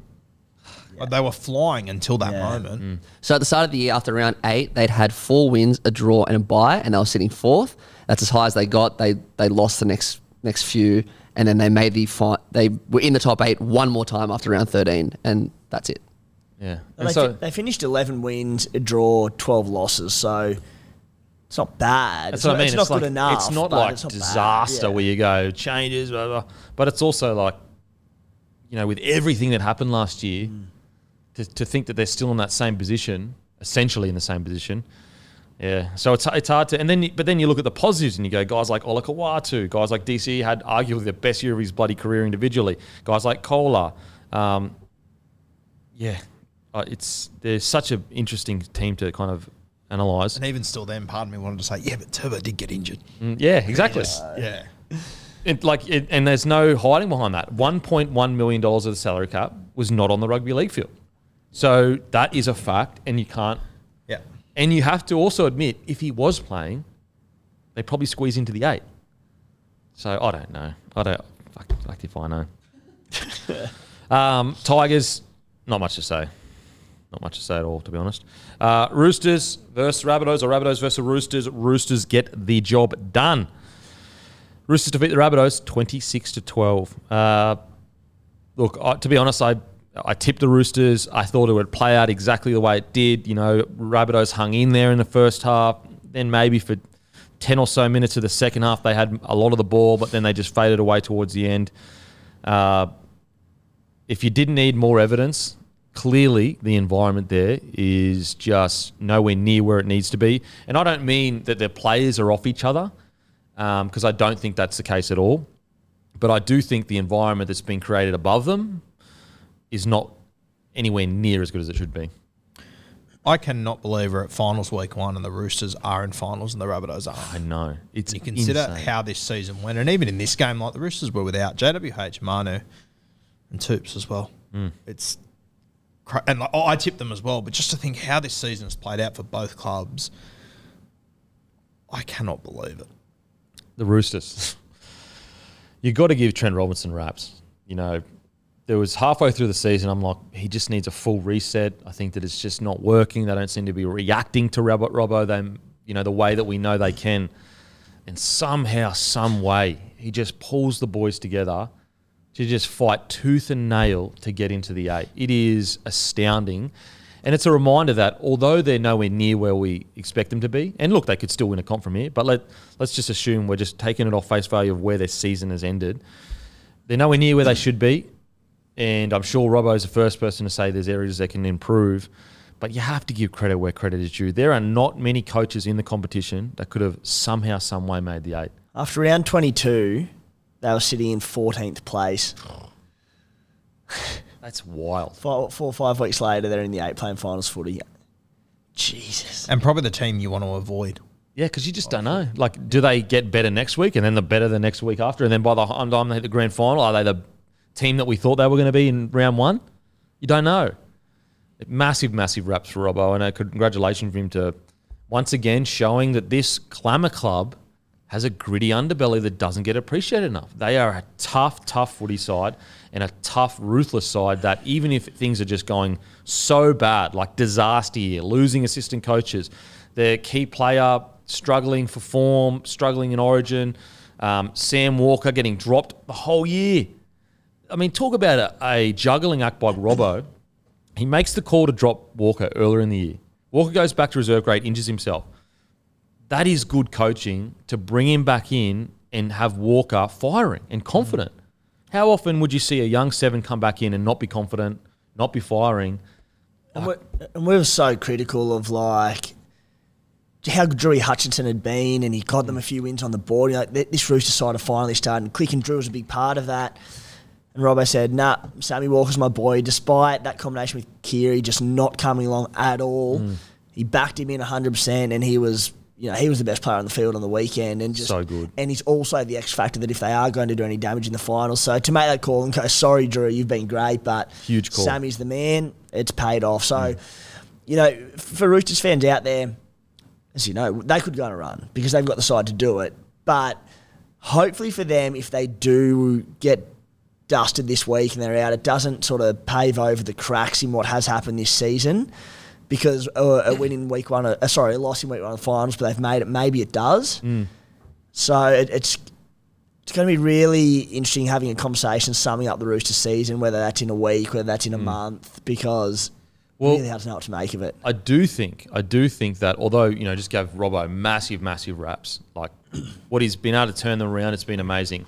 But it has become a pattern where they're dropping way too many games early and then hitting form too late. And I just don't think that works anymore. I really don't. They did it in 2018, 19, not as much. It just hasn't worked for 5 years. I think that does need to change. That's what I mean. Like, things still need to change. Yeah, for sure. Regardless if they win week 1, even week 2 of finals. I mean, I guess if they sort of get to a prelim sort of thing, you start saying, oh, he trusts his system, they got there. Yeah. But by B's dick they did. Yeah. So it's like, I'm just interested to see how it pans out, because there's been a lot of things wrong and I still think they need changes at the club. But maybe it's not as dramatic as we were saying a month ago. Isn't it wild when you think about it? The Knights have won one more game than the Roosters this year. God. And look at the Newcastle Knights. Yeah. They're like... They've won 9 games in a row and they've still only won one more game than the Chooks this year. It's just so strange. It's so strange, the Roosters season. But he does deserve massive raps. It's amazing. The fight that they've shown, the grit they've shown, everyone against them, everyone bagging them, saying they're done. And, mate, 10 rounds ago, they were done for me. Oh. That game I thought the Broncos game, I thought that was their last dying gasp, where they came out, they bashed the Broncos side, and the Broncos side said, nah, we're still going to win by 20 or whatever. They just regathered somehow, some way, and made it. It's incredible. Robbo deserves a rap. The whole roster deserves a massive rap. I want to give a shout out to my boy Terrell May.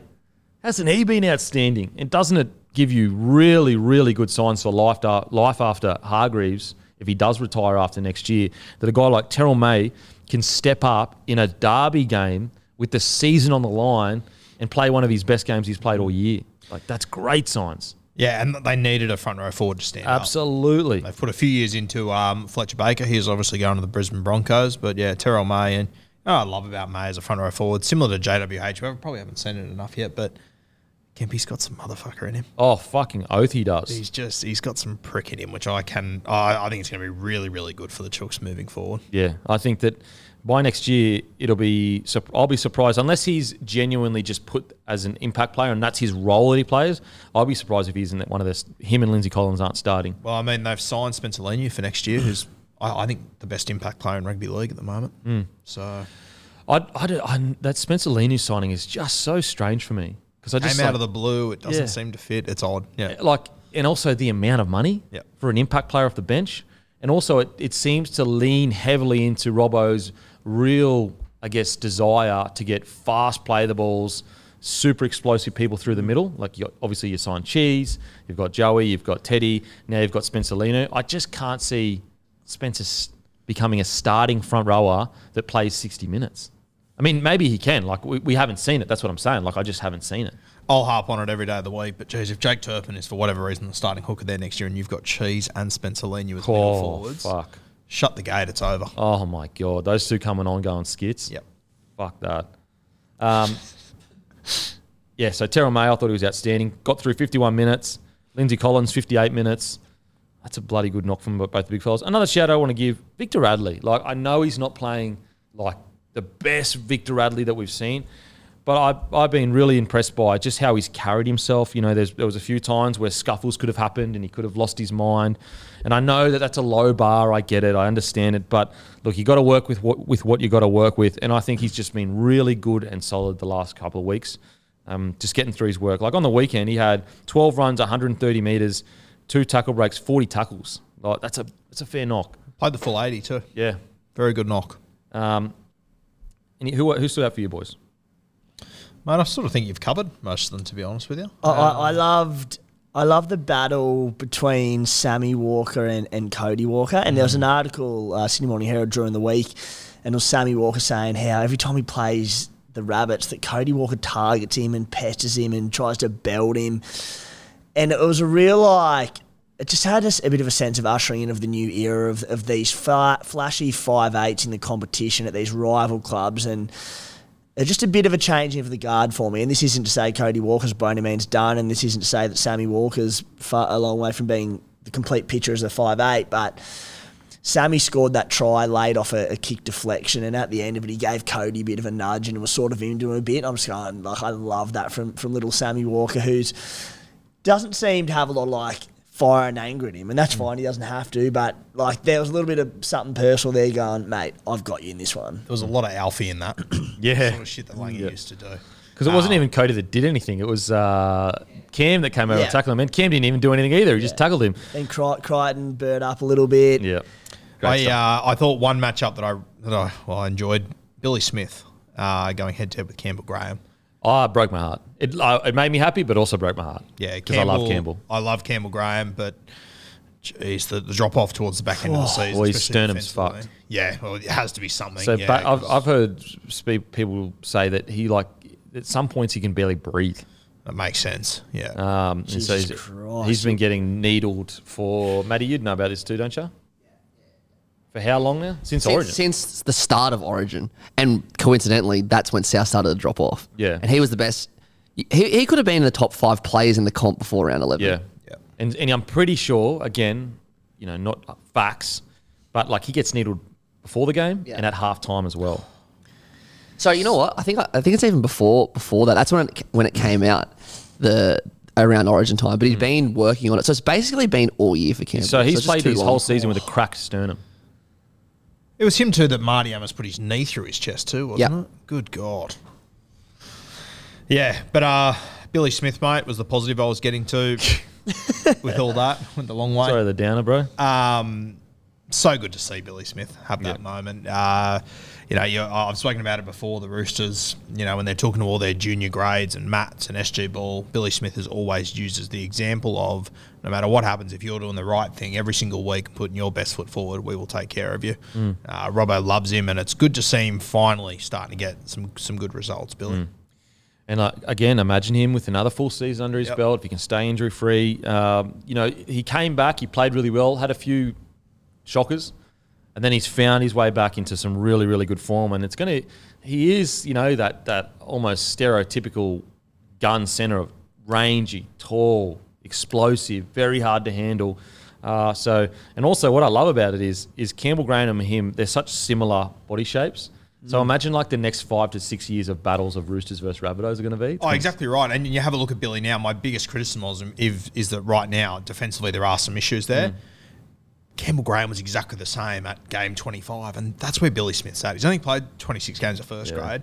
Probably 8 of them have been injury affected, where he hasn't played big minutes in as well. So just be patient with Billy. He will get there, and when he does, the Roosters are going to have a strike centre that they're probably paying $250K. Be patient, Billy fans. Billy fans, be patient. Because some of you is getting really impatient. You need to be patient. Guru's had enough of it. Quickly with the Rabbitohs, disaster year. Isn't it funny that one position, so like Roosters came in way higher favourites than Rabbitohs to win the comp, but we're speaking more about the Rabbitohs as disaster year and the Roosters going, wow, incredible turnaround. But there's no way to slice it. Yes, they missed a lot of their front row for a while. I don't think they were bad by any stretch against the Roosters, but it was just a really good example of it doesn't matter how good you are, it's not just going to click for you. You got to build back into it, especially at this part of the season.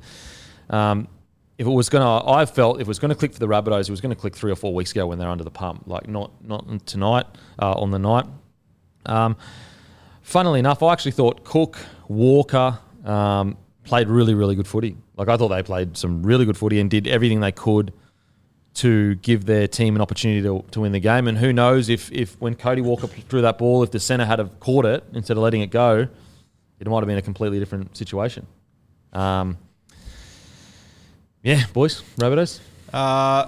Mate, I look back to Magic Round when we were at the Caxton having a few beers. A certain individual was asking everyone in the room who's going to beat us. Matey, the answer is everyone. Everyone's beating us since. And look, in Rabbitohs, defence, they did lose Taff after 18 minutes. They also lost they lost someone else as well, didn't they? Taff was a big loss though because it changed so much. Davey Mawali only played 13 minutes. Cheekham had to move out to centre and... Or was it Tallis Duncan? One of them... So anyway, they lost 2 players, I'm pretty sure. But yeah, Cheekham had to move out to centre and then had AJ at fullback. Like, the worrying thing about the Rabbitohs compared to, say, the Roosters is we were looking at the Roosters going, the style of play isn't working, but it doesn't sound like there's massive dramas going on behind the scenes. Whereas the problem with the Rabbitohs is that the worry is heading into next year that issues may, rear their ugly heads again. So I think there's going to have to be a real coming to kind of like almost a reset button with everyone. Everyone that has issues, doesn't have issues, there has to be an honesty session. Get it out of your systems. Everyone has to agree, guys. Everyone said it. Is everyone happy? Is everyone on board? If they are, let's move forward. Because if they go into next preseason with the little cracks in their armour, if things get tough, it'll obviously show itself. Yeah, it's hard to comment on, to be honest with you, because there's just so many rumours flying around. Everyone's got their own agendas, and that's the thing. Like there's clearly something going on. Yep. So everyone, it doesn't. I'm not saying that like Cam Murray needs to go to Latrell Mitchell and say, because I don't think the players have an issue, but the senior playing group needs to be honest with the coaching staff, and the coaching staff and the admin need to be honest with the coaching staff and the playing group. Everyone needs to be on board coming into next year. They can't afford to head into 2024 with little cracks. I've learnt so much, Kempy, the last 18 months about football and the impact of the off-field on the on-field.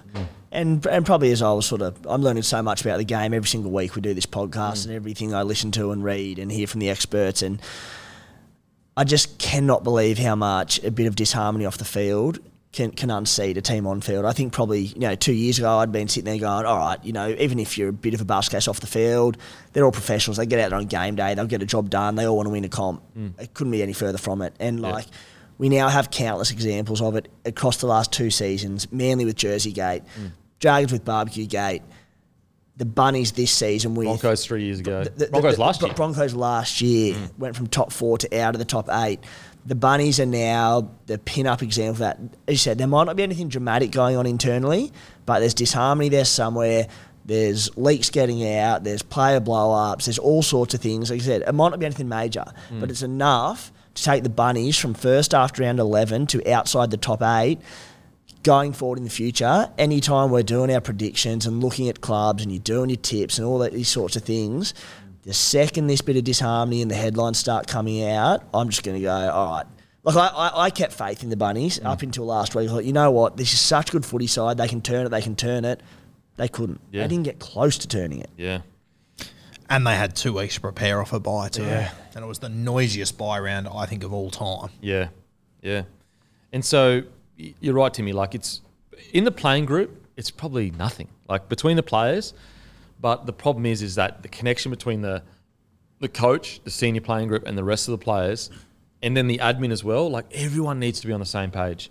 If there are certain, like the fact that this much stuff was getting leaked means that there are certain people within the club that believes different decisions should be happening. Two, I think it'd be awesome. It'll never happen, but it'd be cool. All those clubs I just mentioned, from those teams in the back end of those years when they all fell apart, just get one player from each team, get them on a panel, and just say, what changed? Yeah, not like a point fingers at people and what this and that, but like what changed that led to that downfall, and just get their opinions and get the first-hand like account of how things unfolded, because I find it so fascinating.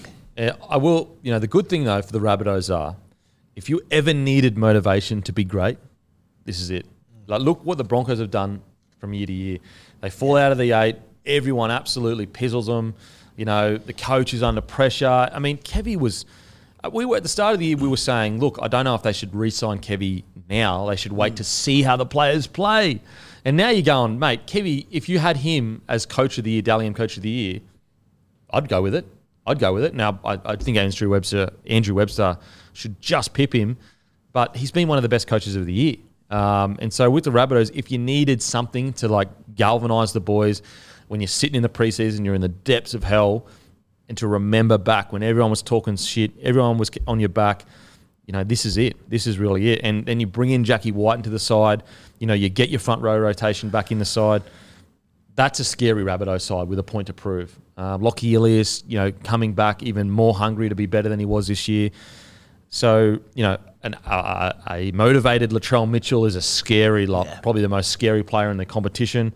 So let's hope that they do have, a really honest moment with each other, because they have the squad. And that's the thing that I find so disappointing, and I'm interested to hear Matty's take on it. Like, I was looking at the Rabbitohs 10 weeks ago going, geez, they've got Walker, they've got Cook, the two older guys. They've got Latrell, the superstar.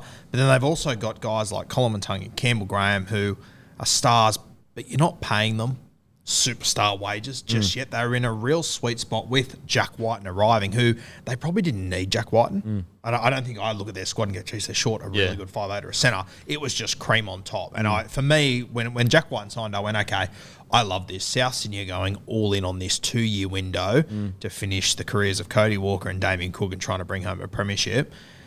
The timing of all this disharmony is just awful, because I thought they were tapering perfectly, South Sydney. Well, honestly, at that point in the season, I'm sitting there going, when they did sign, they were going so well. I'm going, they're almost not guaranteed a premiership, but guaranteed a grand final with the squad that they have for 2024. I'd say who they're really going to miss next year is Harm Saleh. Oh, massive. That's going to leave a massive hole for South Sydney, a bigger hole than I ever anticipated. Yeah. Have they signed any middles next year?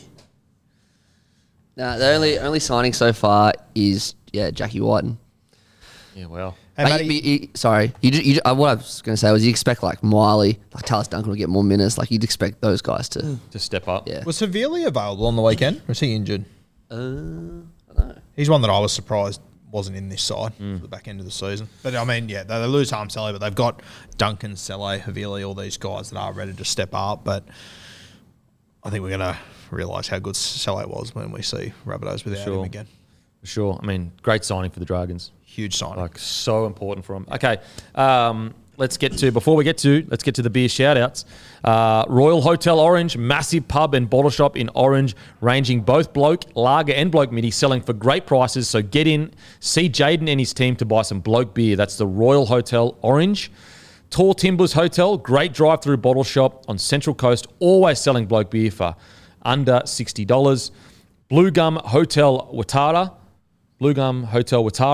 Matt and his team are currently selling Bloke Lager and Bloke Midi for very competitive prices. Show some support for this great menu and buy some Bloke beer.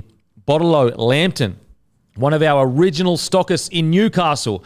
Sharon, the manager, always has plenty of Bloke beer in her cool room and sells for great prices. Hastings Hotel Watch Shop.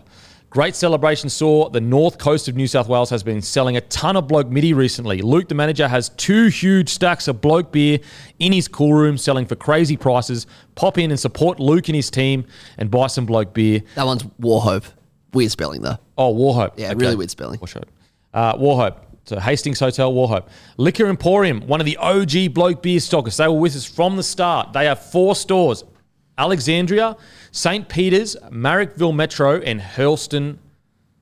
Hurlston or Hurston? Anyway, Hurlston Park. Hurlston? Hurlston. Okay, Hurlston Park. These stores have a steady supply of Bloke as well as a wide range of every brand you need. That is Liquor Emporium. Louis Liquor Barn. Anna and Steve have plenty of Bloke at the Celebration Superstore in Cairns. Raceview Tavern. Star Liquor Ipswich always has some Bloke liquor. That's Bloke Lager. That's Raceview Tavern. Fleet Street Merchants, whether it's out at Lowood, over at Daisy Hill, or in Camp Hill Cellars, Fleet Street Merchants have Bloke beer. Black Sheep bottle shops all across Brisbane. They've got Bloke beers ready for the finals in September.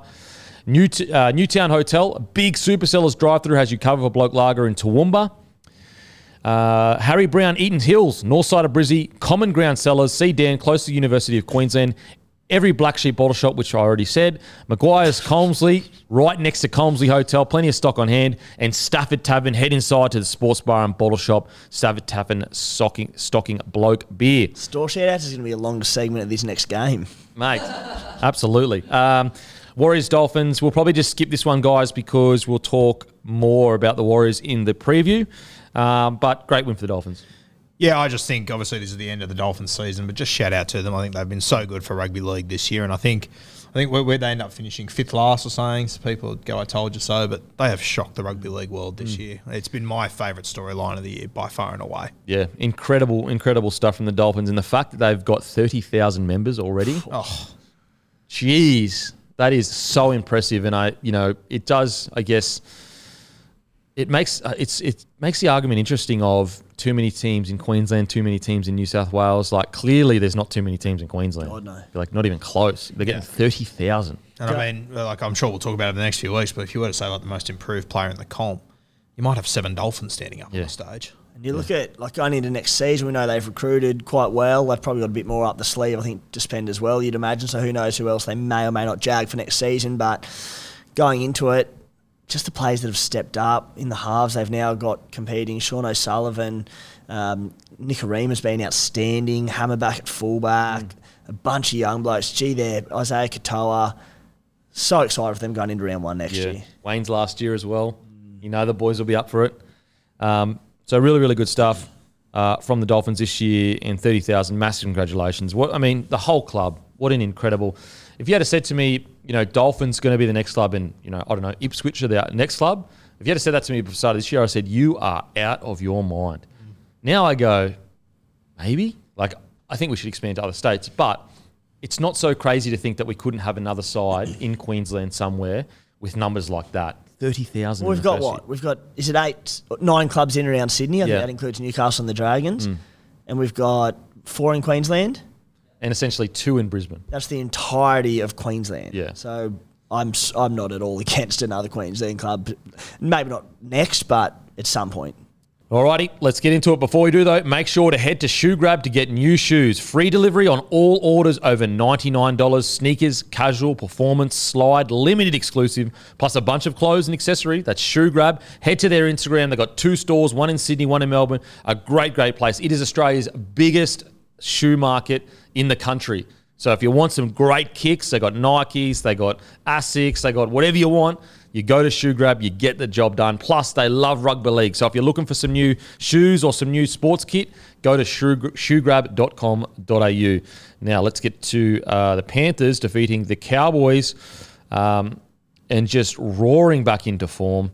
What a really solid win by the Penrith Panthers. And look, to be honest, they just reasserted themselves on another level to everyone else in the competition.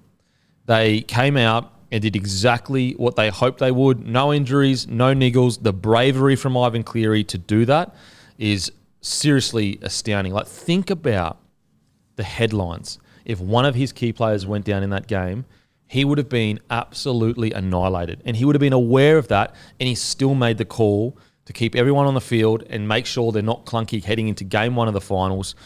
Ivan Cleary, the last 3 years, has been nothing short of a masterpiece. It has been a masterpiece.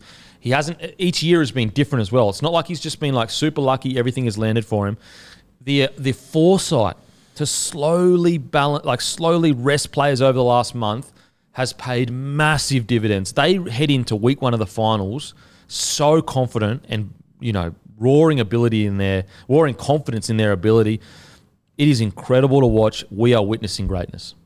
Kempy, I've got some stats here that sent in to me by Jono Craig Dobson, so shout out to him. These are incredible. So if you have a look at the top 8 teams right now and their record against the other top 8 teams, the Raiders are 3-8, the Roosters are 3-7, Sharks are 3-7, Knights are 5-6, Warriors are 4-6, Storm are 7-3, Broncos are 6-4, the Panthers are 10-1, and on average they are conceding 8.5 points per game against these top 8 sides. So 44-12 on the weekend. I reckon the Penrith Panthers would have come back into the sheds filthy. They conceded 12. Yeah, that's so true. That's so true. And also that one was literally round 1 against the Broncos. Yep. The Cowboys, who were last season a whisker away from a grand final, they were playing for a final spot. Penrith come out and are up 26-0 at half time. And you have a look at those records there too. I mean, the Panthers and the Raiders are the only 2 teams to play top 8 sides 11 times this year. All the rest of them have played. The 10. Raiders played top 8 sides 11 Yeah. times. Shit draw, mate. We've done well to get this far. Really? According to John O'Craig Dobson, I wouldn't call him a liar.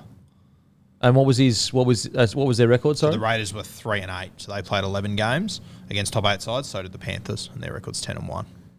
that's interesting because I would have thought the Raiders had a quite a good draw, a favourable draw. Well, it is interesting with some of these. So, for example, the Warriors, they've got a record of 4-6. They only beat the Sharks and the Raiders, and they beat them twice this year. Okay.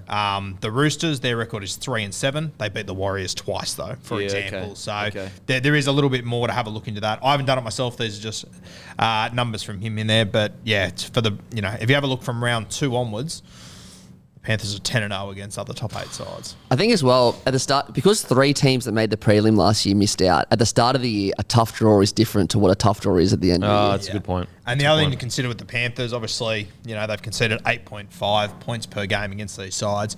The last 2 years in a row, they've won the comp. Their defense has got better come finals time. It's absolutely phenomenal. It is incredible to watch what is happening at the Panthers. And the bravery, I can't stress it enough. You're sitting there, you've got to make a decision. You've already won 2 comps. Your finals form is arguably what's the best in a very long time. The teams that you're playing have nowhere near as much finals experience. And to still go, nah, we are clunky. We need to play every player because we are here to win a comp. It's amazing stuff. I was just thinking too, they obviously played the New Zealand Warriors this week, the Panthers. So they've got Stephen Crichton at left centre. Scotty Sorensen had a week off. He'll return. I mean, if you can shut down that Warriors right edge, I think you're just about home there. So that might have something to do with it. That might have something to do with it now that you think about it. The job, hey, we've got to handle this edge. If we handle this edge, we put one of the best defensive centres on the right side of the Warriors. Jeez, that's smart. Oh, man, that's smart. Yeah, it is. His Isaac Tungo that far off, but it's just like that elite, experienced, won multiple premierships. To just go, oi! If we just shut that down, they're not going to score. Yeah. I wonder if they consider putting Liam Martin over there next week too. That'd be interesting. Because what's Penrith's ethos? It's defence. Yeah. So it's just like we just put prepare our best side for the Warriors week 1 because they would have. They would have been aware because the Warriors played the Dolphins before them, didn't they? Yes, they did. So they would have been aware that the Warriors were who they were playing next week if they got the win. Isn't it wild with this Panthers? Like, if you have a look at their centres and wingers, if you put their names into a hat and drew them out, what positions they're going to play this week, honestly wouldn't change that much for me. Yeah, so true. So true. That's how good they are. Whatever side, whatever position, I don't think it would really phase my decision. Mate, they were phenomenal. We'll talk more about it in the preview. I thought Taruva was outstanding as well. Brian To'o just getting through a mountain of work with a couple of tries. How boss was To'o's first try where he had 4 Cowboys on him and he just lifted him to the try line. Honestly, amazing. Like, Cogger, before the game, I'm like, he's not a 6. Him signing with the Knights, I'm like, he's not a 6. And he has 3 try assists. What the hell, man? The first 3 of the game. Like, what? It's amazing. What is going on out there? What they've managed to achieve. And just the intelligence with their decisions. But also, you can have all the intelligence with your decisions, but if your players don't back it up, then it's nothing. But when we talk about being on board, like, look at the Panthers. They are so on board with everything they're doing. They're so in sync. It's honestly, it's unbelievable. If someone said to me, like, they're about to head into a three-peat, and it's not even that shocking. Like, if they win this third grand final, am I going to be sitting there going, this is the greatest thing ever? No, I'm going to be like, yeah, they're just that good. That's phenomenal. Have we had an update on Jerome Luai when he is due back? I think prelim is like, basically, I watched a little snippet from the NRL physio, give him a follow guy, best in the biz, and they were basically saying, look, there's a chance it could slip out again if he comes back in the prelim, but the risk outweighs the reward, you know. So if he'll come back, and it's been done before. I think they said Isaac Luke did it after 2 weeks, and it didn't slip out again. So they reckon probably prelim he'll be back. The last guy in the world I'd want to use as my example is probably Isaac Luke, right? Yeah, true. So tough. But they're built different out there. Like, look what Cleary did. Came back, needed a shoulder reco, won a grand final. Because I was thinking earlier today, like, imagine if Luai didn't come back this year and Nath managed to win this grand final with Jack Cogger as his 5'8", like, you know, with all due respect to Jack Cogger and the other guy I'm about to mention, but the thing that comes up quite often is that Joey won a comp with Sean Rudder at 5'8", and that just takes it to another level. Like, if Nath managed to do it. Lockyer with Shane Perry. Shane Perry, yeah, like, it's, people wouldn't like that. Don't like Nath Cleary, but Christ, it'd be interesting. It's just, what more there's to say with Cleary? And we're talking about a guy that's, 25? Yeah. Like, we aren't even close to his, like, is he going to be like an alien by the time he's 30? Think about, we're talking, the whole narrative this year has been, oh, look at all these older sevens. They get all this experience and they know the game. Oh, like, Cleary will be like fucking 7 premierships deep by the time he's 35. And mate, that's the other thing. Like, what was he now? 25 years old? I think 24, 25. Yeah, sweet. Maybe 26. Cool. Let's say hypothetically it takes him another 3 years to own the Origin. 20 what? 5. Like, let's say it takes him another 3 years to really own Origin. He could still have 7 dominant years in Origin. What do you, like, if he's a free agent, what are you paying Nathan Cleary to come to your club? Minimum 1.5, 1.6. Like, if you're a bottom 8 side, because you're guaranteeing yourself top 8 footy. I reckon that'd be the opening price. I really do. Yeah. You just cut costs wherever you need to in your squad to get this bloke in. He could take any current team into the top 8, in my opinion. If not in the first year, by the second year. That's how good he is. It's craziness. Like, if the Tigers paid $2 million for him, I'll be like, you know what? Yeah. Might be worth it. How long's he with them for? Like, 2027. I'd love to see a bidding war for Nathan Cleary. Just a stand off. And like Panthers, they know that he's going to re-sign, but they just go, you know what? We're just going to fuck everyone's salary cap. Just put him on the market. That would be so smart. Fuck, that'd be smart. Just go, we'll put him on the market. Dramas. Well, jokes, we actually re-signed him 12 months ago. I didn't tell anyone. Yeah, he's actually signed for the rest of his life. That's what I thought. Wouldn't you have some self-conscious halfbacks getting around? Because every club would be stupid not to make a bid. Think about how much it would fuck salary caps that you're trying to put aside 1.5 million minimum. Yeah.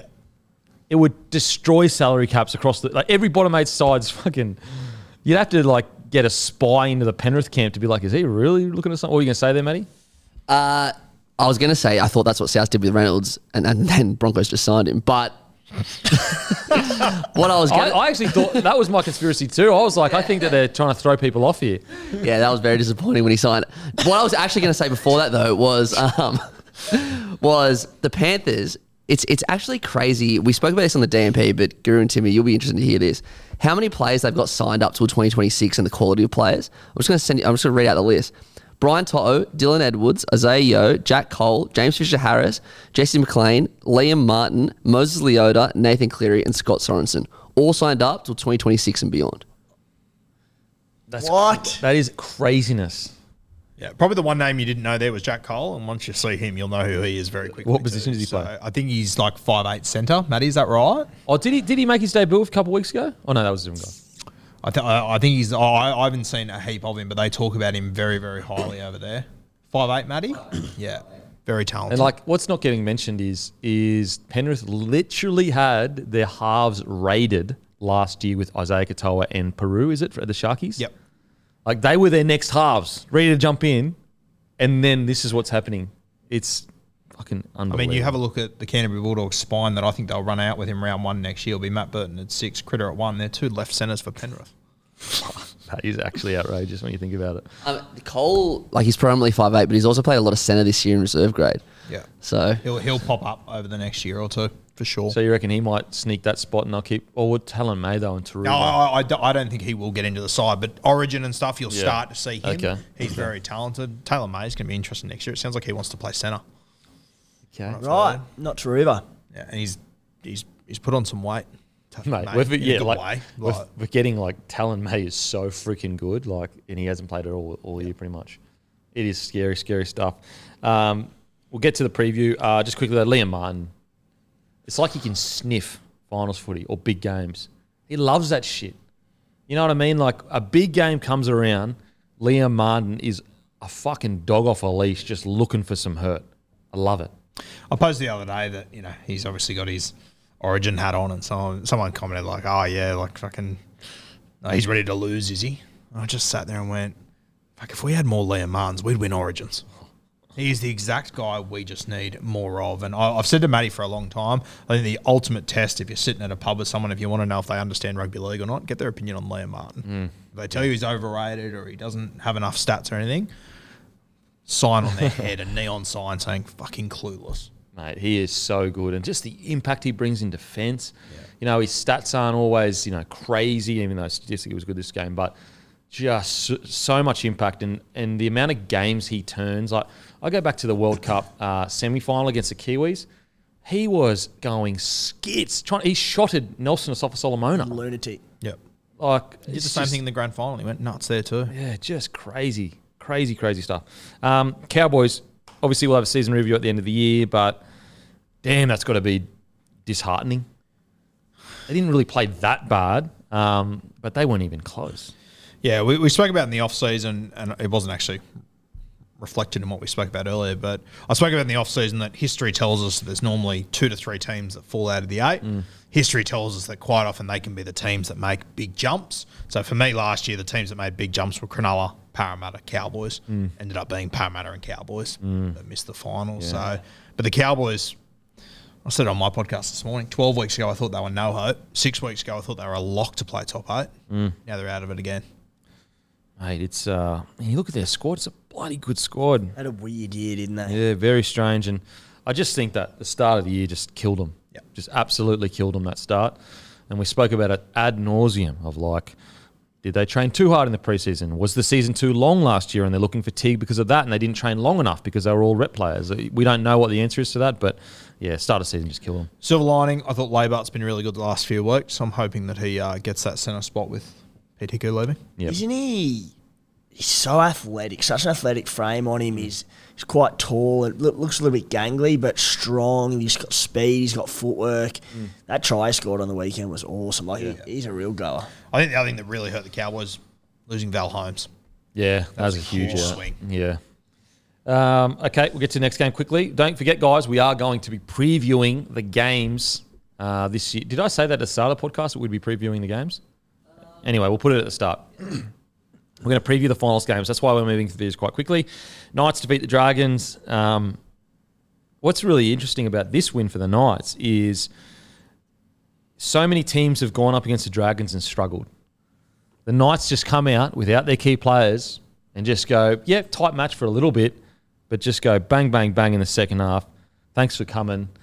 The Knights are the real deal, in my opinion, and they could genuinely sneak in to a grand final, if not a prelim, because if you look at the run into the finals for them, you go, they actually can go across to the Broncos side. So this week they play the Raiders, which is, sorry Timmy, but if there was one team out of the 8 you'd most like to play at the moment, it's probably the Raiders or the Roosters, but I'd say the Raiders. Fair. Now, in Raiders' defence, sometimes they might just do something just to piss everyone off, and that's what they could do on the weekend. But So they did the same thing last year, mate. yeah, exactly. So they can do that. But you say the Knights are favourites. They could get the win there. Then they might go up against the Warriors. Are the Warriors that much better than the Knights right now? I'd actually say the Knights are playing better footy than the Warriors right now. So would I. Then you go across to the other side of the comp. Let's say that Broncos win game 1. Well, early in the year, when Knights were playing nowhere near what they're playing now, they nearly beat the Broncos. Like, there's a real possibility that the Knights could end up in a grand final. If the Broncos were to lose this weekend, that would put the Knights on the opposite side to the Panthers and the Broncos, right? Yeah. So they just got to get through Melbourne. Oh, well, they got to get through Warriors, but if Warriors lose to Panthers, obviously.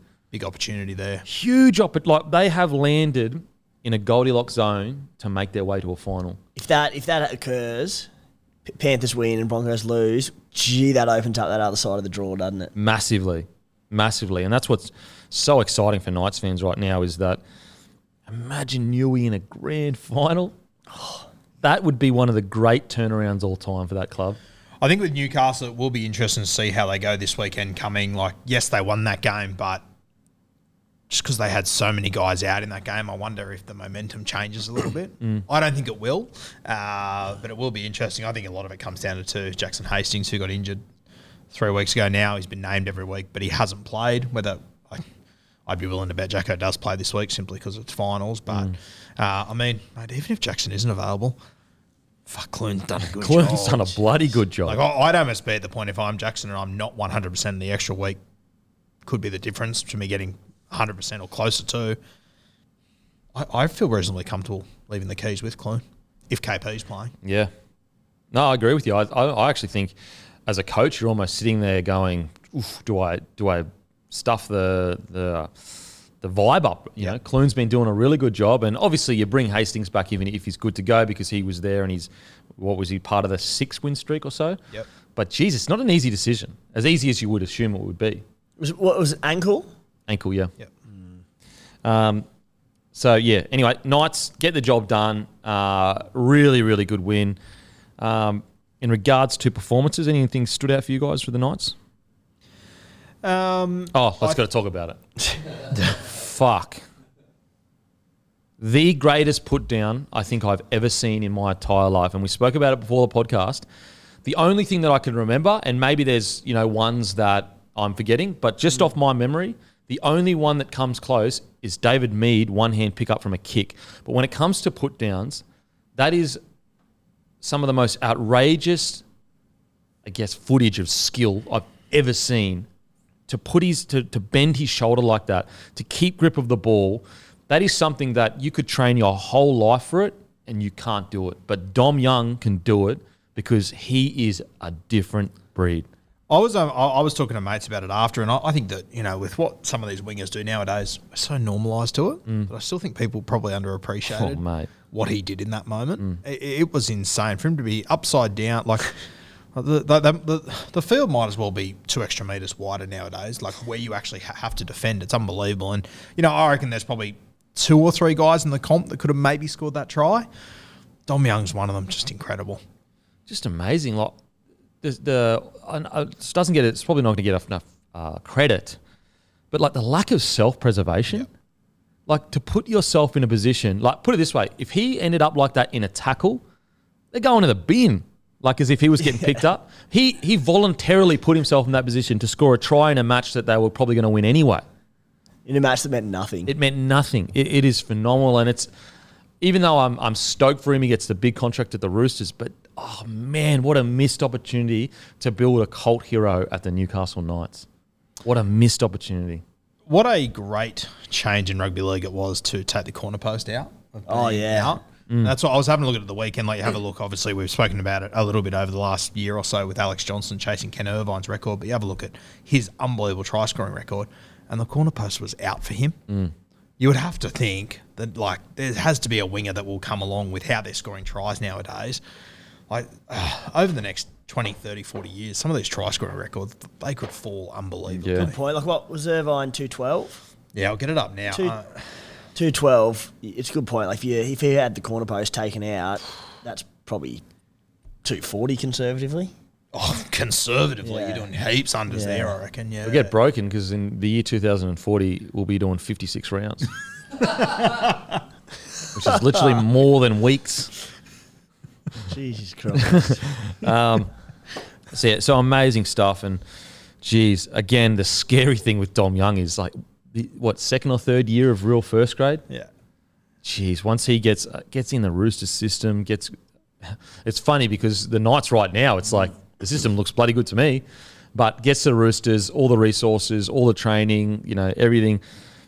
He is a superstar. I wonder how Dom Young's feeling about that, like how quickly it would have turned, because brilliant decision at the start of the year. And look, the Knights have gone on a good run late in the season, and it may or may not last through the finals into next season. You go to Roosters system that's tried and tested for years. So I'm sure it's a great call, but just the atmosphere at those Newcastle games, particularly in the back end of the season, the going to finals, a home final, such a special place to be out there at the moment, the Knights, and Dom be going, ooh, just be second guessing himself a little bit. Yeah, you'd have to be. Yeah. 100%. And it's not necessarily even about, the Roosters are going to probably win more comps over the next 10 years than the Knights, but it's just that special connection the Newcastle fans have with the team that is quite unique. I mean, they're the most loyal fan base in rugby league. Wooden spoon, they're still averaging 20,000 people to a game. And so imagine if they go on the run and they stay in the top 8 next year, the fans will just build and build and build, and you'll be getting to a point where it's like a sellout nearly every week, and he could have been their guy, their main guy. And obviously when he moves to the Roosters, he'll be outside Joey Manu, very good pedigree, but geez, I don't know if there's a centre I'd rather be outside of this year than Gagai. Oh, mate, he's been so good, especially the back end. Look, Dom Young, take a bow. One of the greatest put-downs I've ever seen in my entire life. And then he just said, they're not done yet. Does it again. Yeah. Just a tiny lesser degree, but still, if that had been the put-down, you would have been like, that was phenomenal. But because he did the one before, so amazing stuff. Great stuff. I mean, Tyson Gamble is just fucking unbelievable. What's going on? Let me give this bloke his flowers. My God, he has been so impressive. There was a try that was taken off them that turned into a penalty in this game that I thought was just about one of the plays of Gamble's career. Very unlucky. I feel like I say it every single week, but if you had no context to this guy and you'd just seen him for the first time, you'd think he's a rep 5'8", I think. Mate, you'd think he'd be pushing for, he has been that good over the last 9 weeks. And it's everything in his game. Like, he's strong in contact. He can miss a tackle, but he doesn't miss it because of the contact side of things. It's usually because of a misread or whatever. And also, his ball playing. Like, some of the passes he's throwing is silky as anything. I cannot believe it. He deserves, Jackson Hastings and Clune, but Hastings will get a lot of the raps for what's happened, and rightly so. He's led them to where they are. But Tyson Gamble's been there pretty much all year. Yeah. I just can't imagine a world too where Tyson Gamble wins 9 games in a row. Do you remember him lipping up or carrying on like a dickhead at any point? Yeah, it's true. It's true. Maybe like once or twice, but not every game. But not to the he used to win the occasional game with Brisbane, and it was like he just won a comp the way that he used to carry on, which I love. I am all for it. But he has just seemed to be so much more levelled out now. It's very impressive. Talk about blokes being giving a bloke his flowers. Adam O'Brien.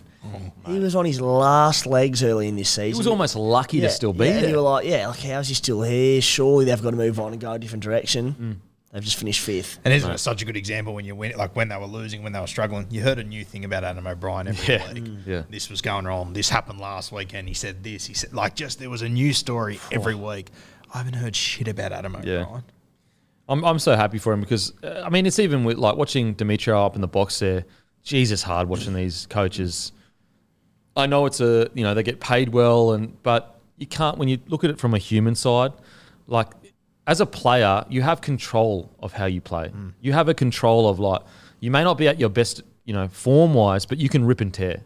As a coach, there's only so much you can do. And sometimes watching Adam O'Brien up in the box, you're just going, far out, I feel for you, mate.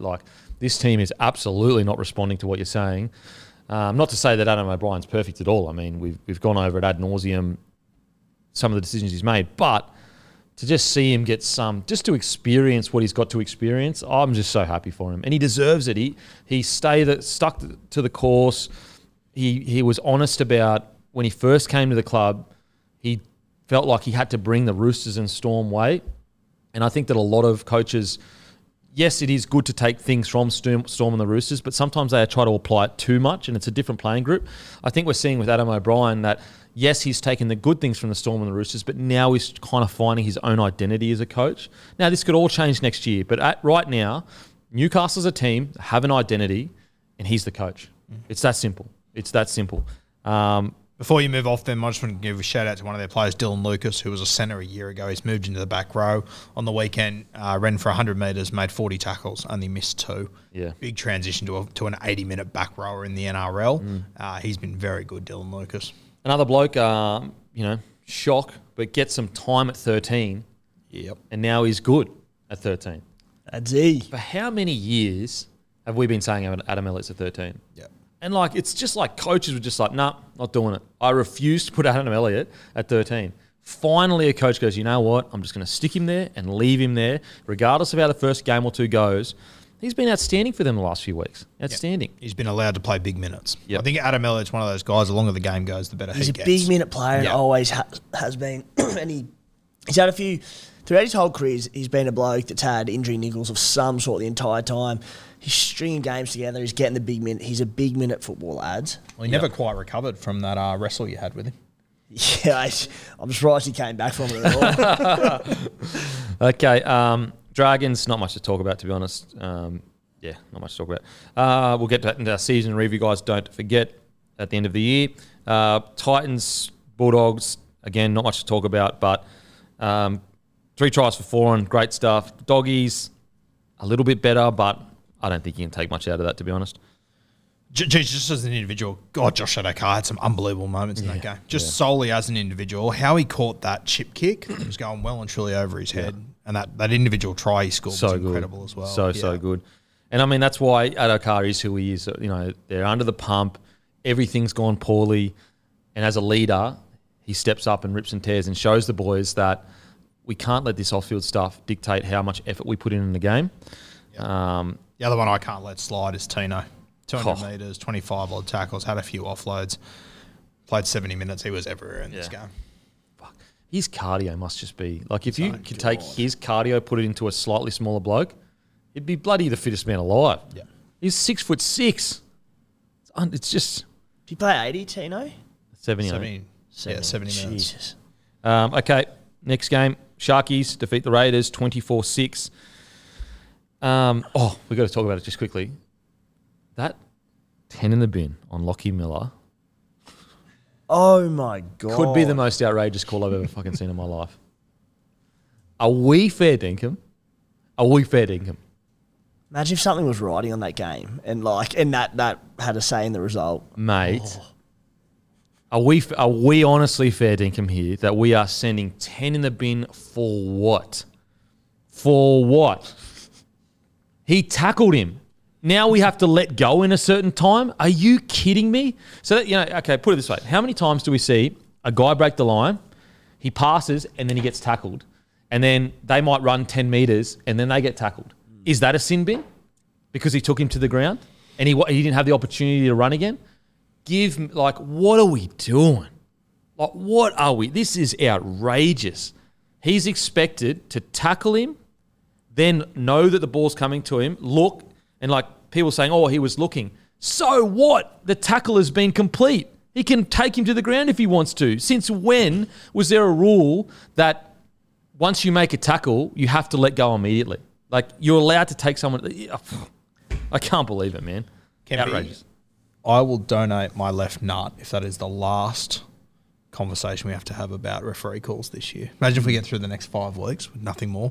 But, I mean, that was crazy. Come on, No, boys. I agree with you completely. That's what I'm saying. I just hope the next few weeks a team doesn't lose their season off the back of it. What I don't get is if you've played any rugby league, you would know that someone's made a break, you tackle him regardless of whether he's going to pass or not. That's what I was going to say. That was the definition of not having a field for the game.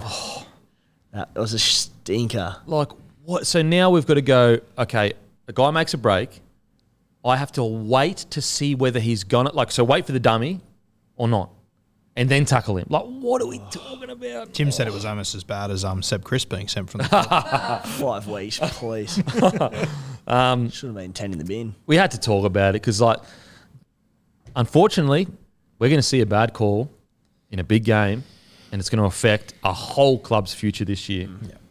So, man.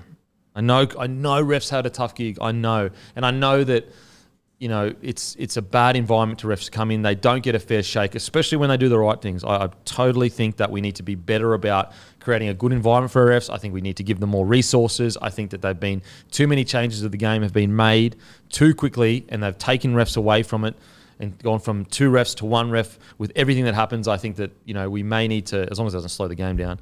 So I get it. I get it. They need more support, but it is so hard to defend stuff like that. That is just, it doesn't make sense. It doesn't make sense. Anyway, sorry refs, but just 10 in the bin.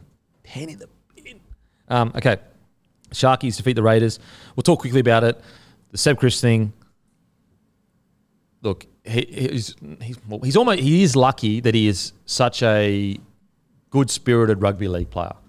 Because if he was known even as a little bit as a grub, he would be getting absolutely smashed. Because unfortunately, huge brain snap, one of the worst spear tackles I've ever seen.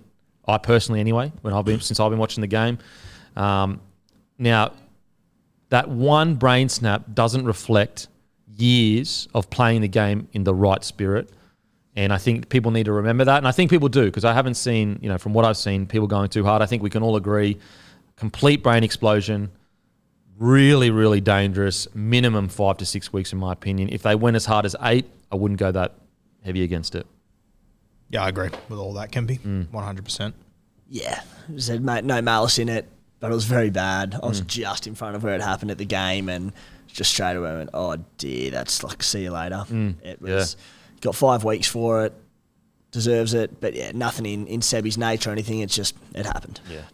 Yeah, the way the judiciary is set up, he got the most amount of weeks he can get for a spear tackle. So he got a grade 3 dangerous throw, which is obviously the most, and it was his second offence of the year, which is a 5 with the early play. So how much did Cleary get? Was that with loading or something? Didn't Cleary get like 6 weeks or something? Cleary must have had loading last year. Okay.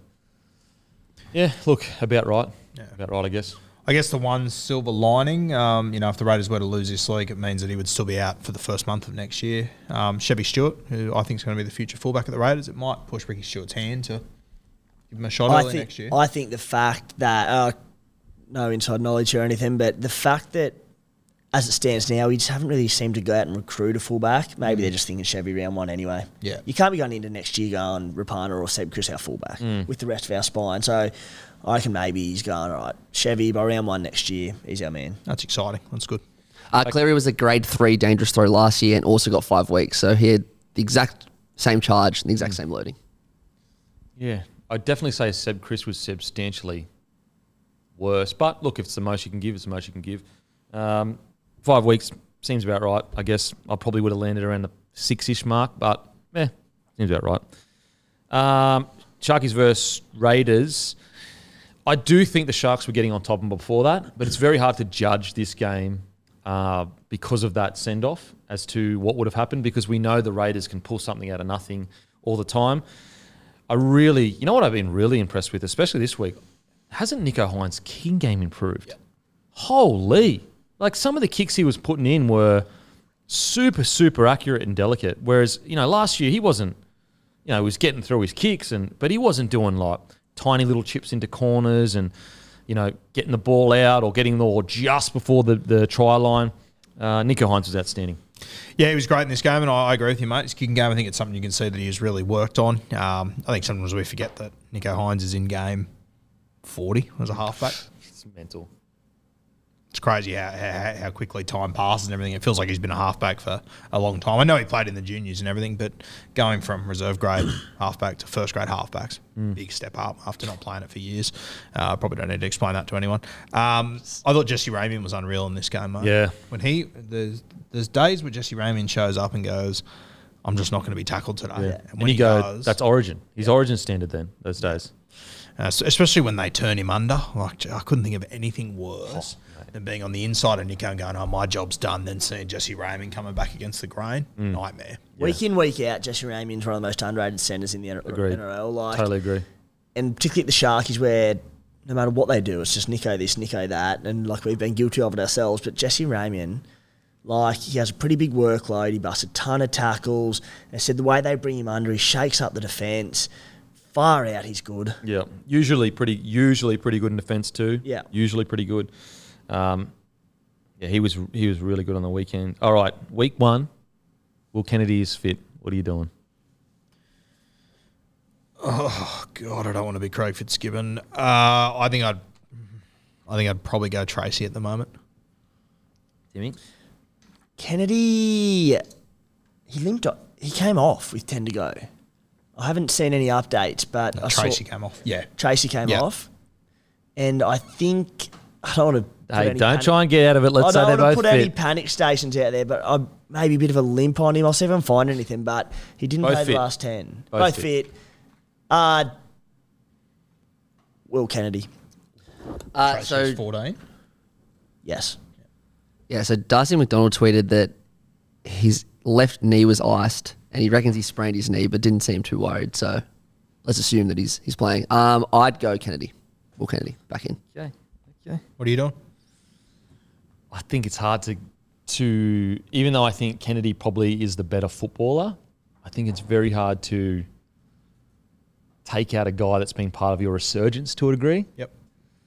But it is a do or die game, so it's like, Jeez. tough call. Very, very tough call. The only way, not the only way, but because it is so tight, is 2 weeks ago when I was on, we spoke about the defence. And if the defence has changed enormously since Connor Tracy's came in, they've also made other personnel changes there. If the staff there have gone, all right, Tracy and his chat at fullback has had a big impact on that, well, then I'd go, all right, Tracy. Yeah. But it's a pretty intricate thing. Like I don't know how much of an impact he's had on that. Yep. Okay, let's get into the previews of the finals matches. Oh, yeah. All of these games are on 9 now, so make sure you're watching 9 now this weekend to watch the footy live free and the best commentators in the business, guy on 9. You're going to listen to Billy Slater, Cameron Smith, Andrew Johns, Freddie Fittler, Fatty Vorton. It doesn't get much. Darren Lockyer, it does not get much better on 9 now. Make sure to download the app. It's finals footy. It just feels right to have 9 now on for finals footy. Download the app or you can watch it on your browser, 9 now. Plus, there's a bunch of other content that you can watch on 9 now. Okay, Friday, 7:50, Suncorp Stadium, Brizzy Broncos versus the Melbourne Storm. Both look like essentially everyone's fit, ready to go. How do you see this playing out, Guru? I really, really hope both halfbacks are named and available for this game because this one's going to be an absolute cracker. I was getting a coffee with Matty this morning. He said to me, mate, if you're not watching this game on Friday night, what on earth are you doing? Yeah, what are you doing? Because I think this could be, obviously the grand final is the most important, but I think outside of that, this could be the most important game of the final series because this could dictate how this entire competition plays out for me. Yeah, I mean, it really will because whoever loses this game essentially will end up on, if they go all the way, will end up on Penrith's side. Brisbane's only beaten the Melbourne Storm on 13 occasions out of 54 games ever. Yep, they have the wood on them. It's wild. Absolutely. Timmy, how do you see this playing out? I like the Broncos. Okay. I won't be cheering for them, but I like Mate, them. why are you going to be like that, mate? Queensland. It's finals footy, mate. How many times do I need to reiterate my dislike for Queenslanders? Mate, seriously, get behind the boys. Mate, I'm tipping them, and I think, let's look at this year, and the amount of times we've been, are the Melbourne contenders, aren't they? On, off, and we haven't been sure. I don't think there's been a second this year where we've questioned the Broncos' title credentials. Week in, week out, they've been incredible. I think the reason we talk about that with the Melbourne Storm is that there's question marks around their pack. Yes, they've been better the last month or so, but I think Brisbane have strike across the board, but their pack is unbelievable. I think at Suncorp Stadium, look, you can add in the unbelievable spine of the Storm, but if they don't win that battle up front, there's only so much Pappenhausen, Munster, etc. can do in this game. So I just think Brisbane will be too strong up front, and I think they win the game, and I don't want to say win well, but comfortably. I was just having a look at some stats here. So the Melbourne Storm, their win percentage as a club is 64%. Their win percentage at Suncorp is 78%. They have a better winning percent at Suncorp than Broncos do. 70, yeah. Jeez. By A long the Broncos' win percentage is 59%, so it's almost 20% higher. Yeah. It's incredible. Like, bellyache, you learnt you traded the Broncos, mate. Why do you hate us so much, Russ? Like, what's with the hate, bruh? I get it. We didn't pick Bellyache up. learn his trade at the Raiders, mate. Watch yourself. Oh, that's great. Have you seen the footy card of Bellyache in the Raiders kit? It's the best. All time. It's the best. Yeah, look, the concern I have for the Brizzy Broncos, I'm not concerned that they'll be intimidated by the moment. I've been in that locker room. These boys, they love this shit. And I know there's some people going, oh, young team and all that, but these boys, they're ready for the moment. My concern, though, is, and I say it all the time, and it must be annoying, it's just the completion rate. Like, if they go out and they're chancing their arm too much and they don't want to get into the grind for at least a little bit, that's when Storm can go, thank you, we'll complete at 85%. We know the Storm are going to complete at minimum 80%. If the Broncos come out and complete at 65 or 66%, you got away with that throughout the year because you're such a good squad. But in a finals match against a side with Pappy, Munster, Hughes, Grant, they're just going to make you pay. They're going to make you pay. Now, I would be shocked beyond belief if they completed 80% and Storm completed 80%. I think Broncos win, not well, but I do think they solidly win the game. They control the game. I think their massive, upside is their forward pack. It is, if they can click into gear and complete at a high rate, I just don't know any forward pack can go with them, including the Penrith Panthers. I genuinely believe that the Broncos forward pack could slightly, just by 1%, edge the Panthers forward pack if they're both at their best. In regards to their spine, though, need Renault to have a big game. If Renault comes out and, he's gotten to a lot of prelims, but there's been certain finals games where he has struggled a little bit or, a little niggly injury here or there, that's going to be a real concern for the Broncos because they absolutely need Renault to have a big game. Whereas the problem with, not the problem for the Broncos, but the good thing for the Storm is they can afford one of their spine members to not play well and still win. I am always very big on finals experience. This is why I give the Melbourne Storm a real sniff. You have a look at the Broncos, they're coming into this game with 2 hookers, a 5'8", fullback and a lock that haven't played finals footy, right? That's big. That is huge. A lot of origin, though. Yeah. I Not don't real. Yeah, I guess so, yeah. But, I mean, Reece Walsh, Pat Carrigan, yeah, but you're coming in with a 5'8", 2 hookers that haven't played finals footy before. I give the Melbourne Storm a red-hot sniff in this one. We could, I was down at the Bronx game the other weekend against the Raiders and just watching Reece Walsh absolutely tear us apart. He's a star at the moment. In a month's time, he could be a superstar because, and I think it can start this weekend on Friday night where we just go, we've seen him do it in Origin now. Well, the next step is NRL Finals football against good opposition, and this is the Melbourne Storm with that incredible spine. I just think Reece Walsh's name is going to be up in lights again after this week. He is a freak. He's a freak. I think that the tip for Reece Walsh heading into this game is, mate, your first 5 to 6, maybe even 10 touches, just run it. Just run it. Because the passing, it'll come. You don't need to score 20 points in the first half. What will happen is if you run the ball every time you get it for the first 20 to 30 minutes, I guarantee you in the 60 to 80th minute, he will have at least 2 to 3 try assists. Because that's when Reece does his best work. And what happened in Origin, he was so conscious of not making an error that's why he was so great. And I think that heading into this game, Kevy or whoever just needs to sit him down and say, I know you're excited. I know you're the man. I know you're a superstar, all that kind of stuff. But just give me 40 minutes of just the tough stuff. Yeah. And then if you sort that out, I guarantee you by the end of the match, he will be tearing the edges for the Storm to pieces, to absolute pieces. Where it will go all wrong is if he comes out, thinks he needs to score off the first play, 2 or 3 errors in, Storm get possession, squeeze him out of the game. And I think that's what Kevy would be saying to this side each and every week, but going into this game, they go, don't be worried about the superstars that the Storm have in their spine and, in the outside, not the outside backs, but the spine. Boys, our forward pack is unbelievable. As you said, Kempy, complete high. Let our pack do their thing. Points will come. Absolutely will come. Even the chances that we miss, like let's say in the first half, you should have passed it and we would have scored. Don't worry about it. Like we can score points easily, essentially when we complete high, and so that's what I'm hoping happens. Now, look, Kevy is all about attack, and we know that. And look, it's what got him to the dance. Now on the Storm side of things, I mean, do we say more? Cameron Munster. Yep. Cameron Munster. The biggest game player literally in the competition, and he's up there with some of the greatest ever big game players. This is his moment. These are the moments that the game's going against you. You're all out on your feet. You're done. Every analyst, everyone says you're done. And then somehow, some way, Cam Munster just goes, bang, thanks for coming. There's 3 games a year in the middle of the season where Cam Munster keeps me, Timmy and Maddie awake at night, and I'm so glad you're not going to get a win of sleep this week. Makes me so happy. Looking at the roof, go, please, money man. I've been so nice to you for so long. But look, they could be, Cam Munster could literally have touched the ball twice and get to the 70th minute and just go, boom.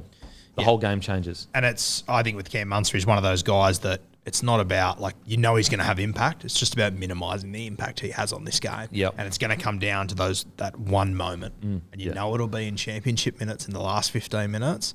Or if Cam Munster wants to win this game of football, he will.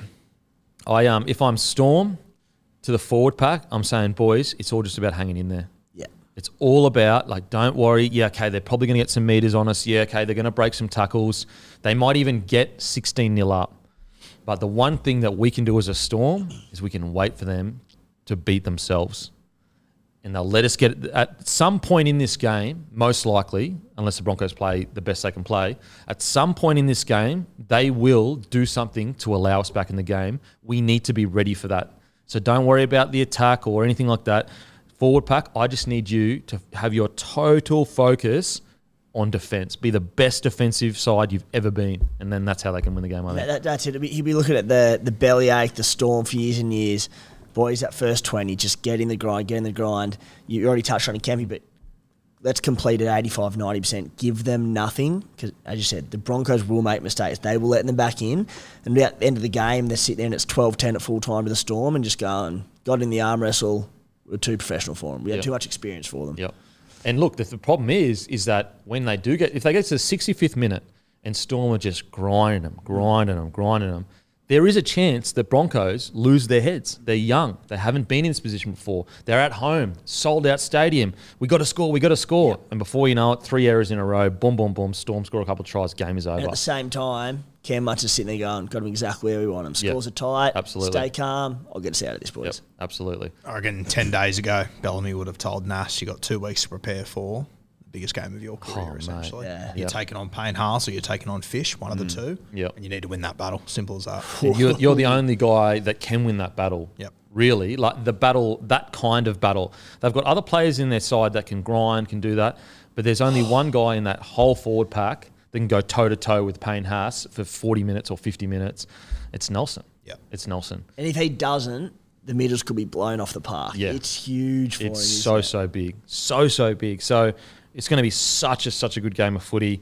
As I said, I'm tipping the Broncos. If the Broncos play the best they can play, it's a good, solid win. But the chances of them playing like that, because they have been a little bit down the last couple of weeks, even if it's been their reserve, and then the week before they were definitely down against the Raiders. I know they were missing Carrigan and Reynolds, but, you know, we only got to look to the Penrith Panthers, the benchmark of the competition. They're so desperate to just get in gear. They played all their players. So that's how hard it is just to click into gear. So there is a chance that, you know, Carrigan and Reynolds could take 30 to 40 minutes to just click back into gear. I doubt it, but there's a chance. What's your scorelines? 24-12 Broncos. I reckon 20-18 Broncos. I was going to say 22-12 to the Broncos.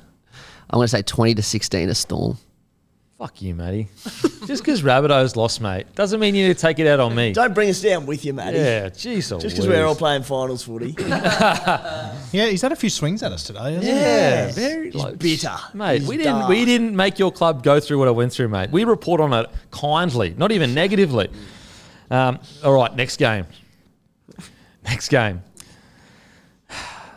Bluebet Stadium, Penrith Panthers versus the New Zealand Warriors. The toughest challenge in rugby league as it stands and has been for the last few years. The Warriors have to go to the heart of the beast and deliver somehow, some way a victory. The Penrith Panthers, there's nothing to say. They know what to do. So you don't need to go in and say, the only thing you need to say to them is, boys, we've set ourselves a standard. Don't dishonour us and what we've built here by going out there and playing like shit. We know what we can do. If you're the Warriors, you're saying, this is the opportunity for greatness. This could set us up for a run into the finals. We know that any other team we have a solid chance against, and they've got a chance against Panthers, but the rest of the comp, the Warriors have shown that they can be there or thereabouts to a degree.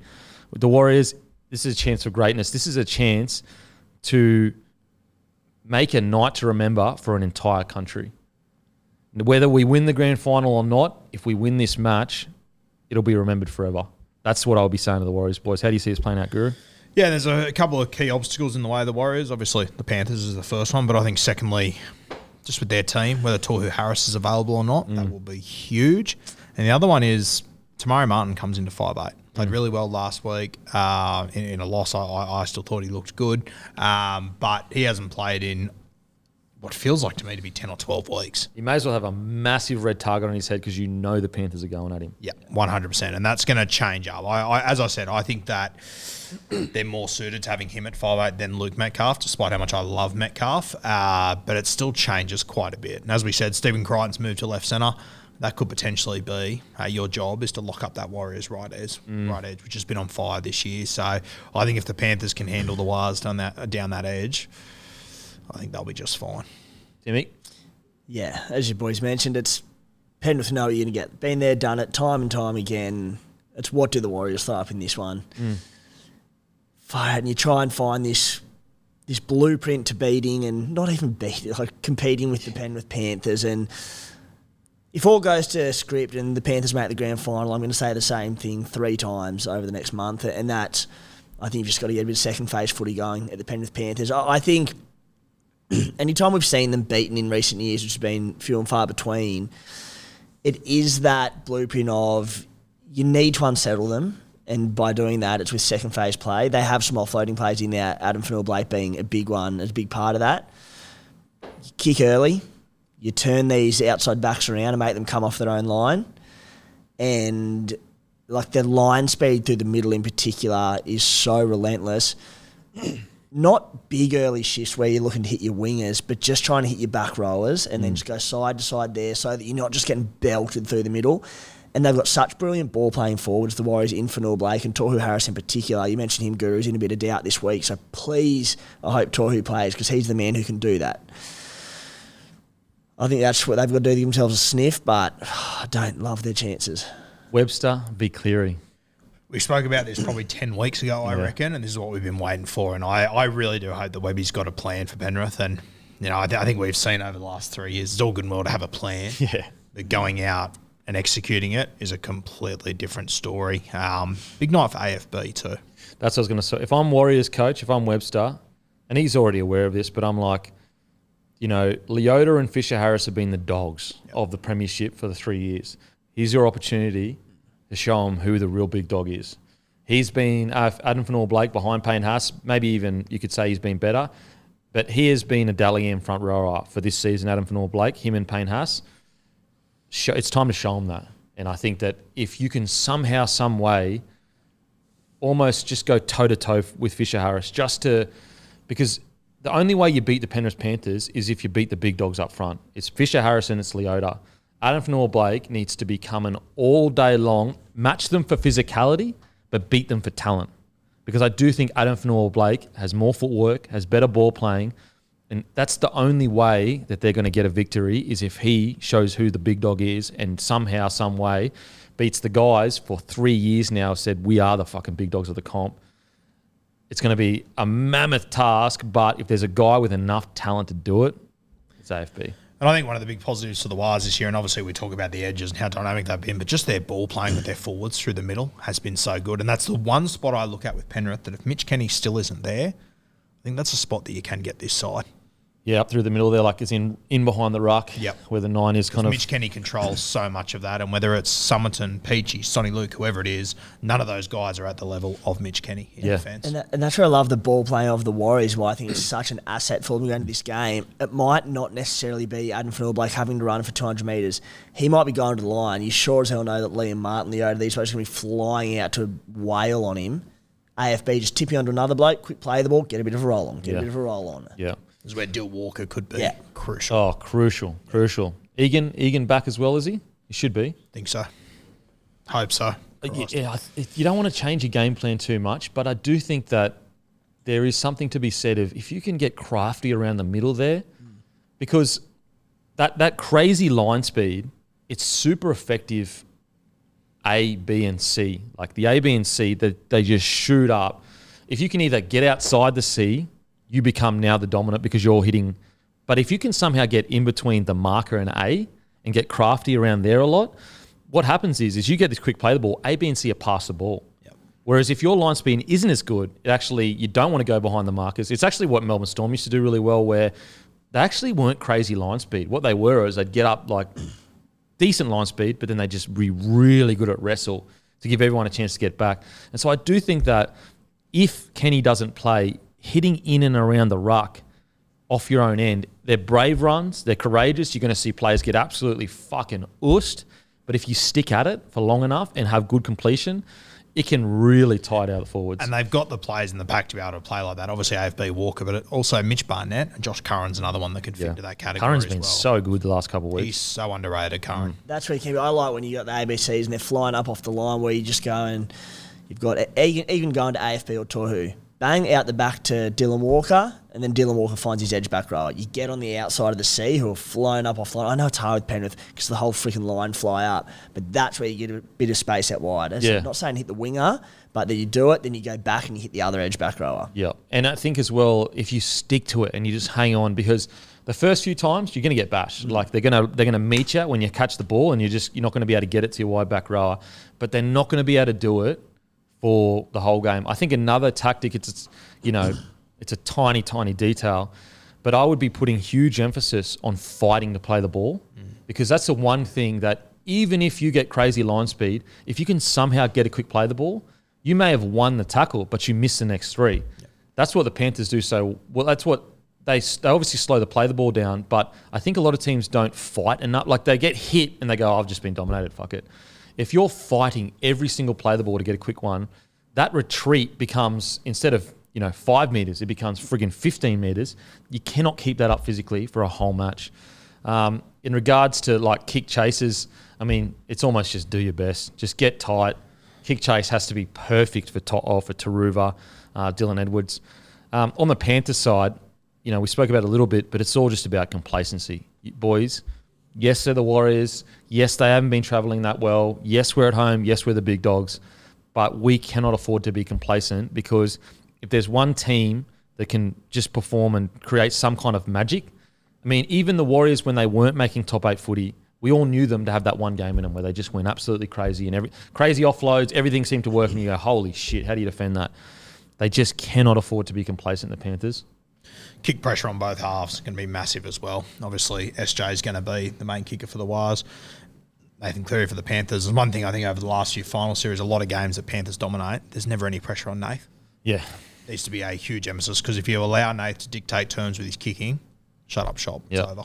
The beauty of it is for the Warriors, they're going into it, despite not looking probably outstanding last month of football, they're racking up wins. Obviously, they rested their entire side on the weekend, but they're going as underdogs. They've got nothing to lose. They've been the massive achievers this season. Penrith have, everyone's expecting to win. If they can jag one or two early, the Warriors, all of a sudden, pressure's on the Panthers. Not a bad place to be.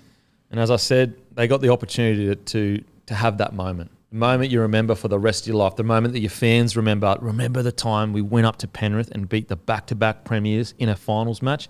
You have the opportunity. You fought so hard to get that opportunity. Now it's time to take that opportunity.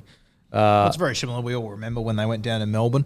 Yeah. What was that, 15 years ago? Michael Witt scored in the corner. Yep. We still talk about that and remember that. Exactly. The first 1v8 defeat, wasn't it, ever? First ever. Yeah. I think it might have been the only one. Yeah. I think the Eels did it a few years later, but it was the first one. Yeah. Now, onto the Sharkies versus the Roosters, PointsBet Stadium. Wow, what a clash. What I guess a polar opposite of sides. The Roosters' attack has kind of floundered a bit this year. The Sharkies' attack has always been there. At one point, the best attacking team in the competition. If I'm the Sharkies, similar-ish to the Broncos, but obviously the Broncos' defence is a little bit better. But I'm just drilling in their heads, boys, we are on paper, not on paper, form-wise and everything we've done in the last year or so, we are a better footy side than this team, but we must be willing to get in the physical battle with this side. We must be willing to go, we don't have to score 14 points, 16 points in the first 30, 40 minutes. We just go, okay, just hang in there. Eventually, the opportunities will come. If I'm the Sydney Roosters, I'm saying, boys, we just need to defend our asses off, because the Sharks have a tendency to not be willing to go 80 minutes of pure grind, where we know the Roosters are willing to do that. And if I'm Robbo, I'm saying to the boys, look at the bloke next to you. We all know we can go 80 minutes. They don't know that. They're sitting in the changing room across from us. They look across to each other. They're still unsure if they can do 80 minutes of grindy finals footy. We know that. We know that. We've proven it for years and years and years, even when we had all those injuries. Whereas these guys still have to answer that question. So we just go out and defend our asses off, and the win will come. What do you reckon this one? I've got no idea what's going to happen in this game. Sorry to be boring, but I have no clue whatsoever. I find these two teams so hard to get a read on. They're two teams that I probably thought 5 weeks ago weren't going to be playing here. I thought they'd both drop out. The Sharkies then hit some incredible form, and I thought, okay, they are back. They were good on the weekend against the Raiders. I thought they were the better team, but the week or two leading up to that, they were a little bit shaky. But Hines was out for that Newcastle game and whatnot, so maybe there's reasons there. At home, I kind of want to lean towards the Sharkies. I don't know, I've just got a feeling about the Chooks, though. I reckon the Roosters. Because I reckon the Roosters are watching that Newey Knights game going, what they do, boys? They just ground them out of the game, and then the floodgates opened. And the Roosters can play that kind of footy if they want to. What do you reckon, Timmy? I'm much like Guru, who bloody knows what's going to happen in this game of football, which makes I can't wait for it. It's going to be fun. Yeah. I don't know. I'm leaning towards seeing what the Sharks have done over the past month, dating back to basically when they beat the Bunnies 2016, back when we thought the Bunnies were good at footy, and lots changed since. But outside of the Knights game, as you mentioned, Nico was out of that one. It was disappointing, but they'd been up for a while. We mentioned their defensive issues week in, week out on that left edge. I think they've fixed that. Didn't concede down that edge on the weekend again. How about the Roosters' attack? The Roosters have the third worst attack statistically in the competition this year. The only two teams with worse attack, the Doggies and Tigers, the Dragons scored more points than the Roosters this year. It's crazy. Doesn't that just scream to that grit, though? I know. And they know it. If I'm the Sharkies, if I'm Fitzy speaking to the forwards, I would be saying to them, challenging them, boys, these guys are notoriously aggressive. They bend the line. They push the line constantly.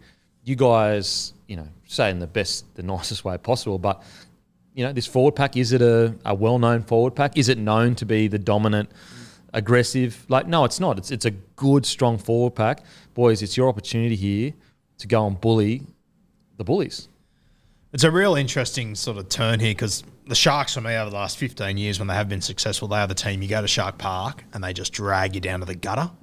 The Roosters are going to be doing that this weekend. Oh, the Roosters will be hoping for that. Yeah, the Roosters going beautiful. Let's get in the gutter. Let's fight it out. Yeah.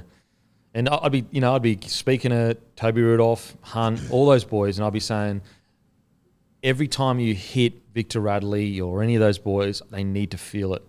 If I see sets where you're not trying to inflict pain and there's not trying to be damage done, then we're losing the battle. We're losing the battle. That's what the Roosters do. They go out and they bully teams.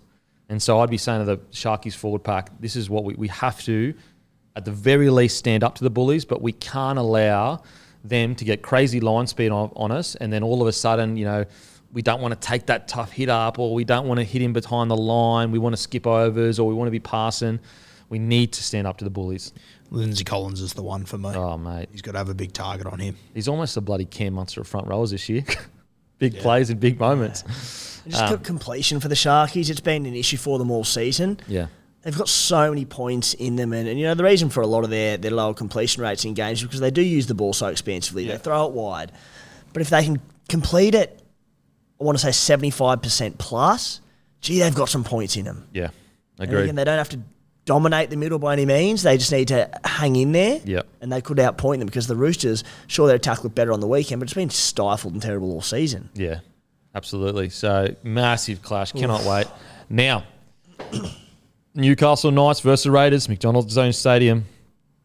I mean, another incredible game. Sunday Arvo, Newey Knights versus the Raiders at McDonald's Zone Stadium. Doesn't get much better.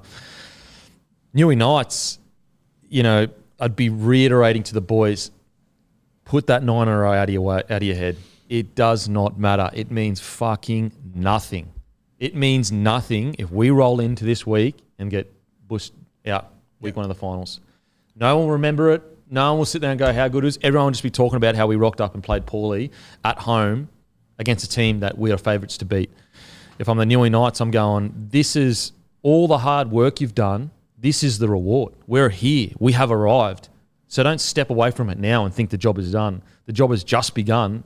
We prepared ourselves for this job. Now it's time to take that moment and step into the second week of the finals. If I'm the Canberra Raiders, I mean, you already know what you're going to say to them. They don't want us to win. Everyone hates us. No one rates us. No one wants to give us a sniff. The NRL's against us. The fans are against us. The refs are against us. Everyone's against us. No one cares about Canberra. Fuck them. Let's go and upset the party. That's what I'm saying if I'm the Raiders. Oh, Matt and Abel, watch it out. Kempy's coming for you. That got me fired up, Kempy. That was beautiful. How do you see this playing out, mate? Mate, I don't know again because, as you said, like on paper and the form lines coming into this game, well, it's Newcastle Knights whitewash at home and they belt us like they did there a few weeks ago. And I'm so concerned about how many points the Raiders have in them. And like this Knights attacking outfit has been relentless the last 6 to 8, 9 weeks. I mentioned the stats around the Roosters and their attack. Well, the Raiders have scored 14 more points this season than the Sydney Roosters. But on top of that, we've got the worst defence in the top 12.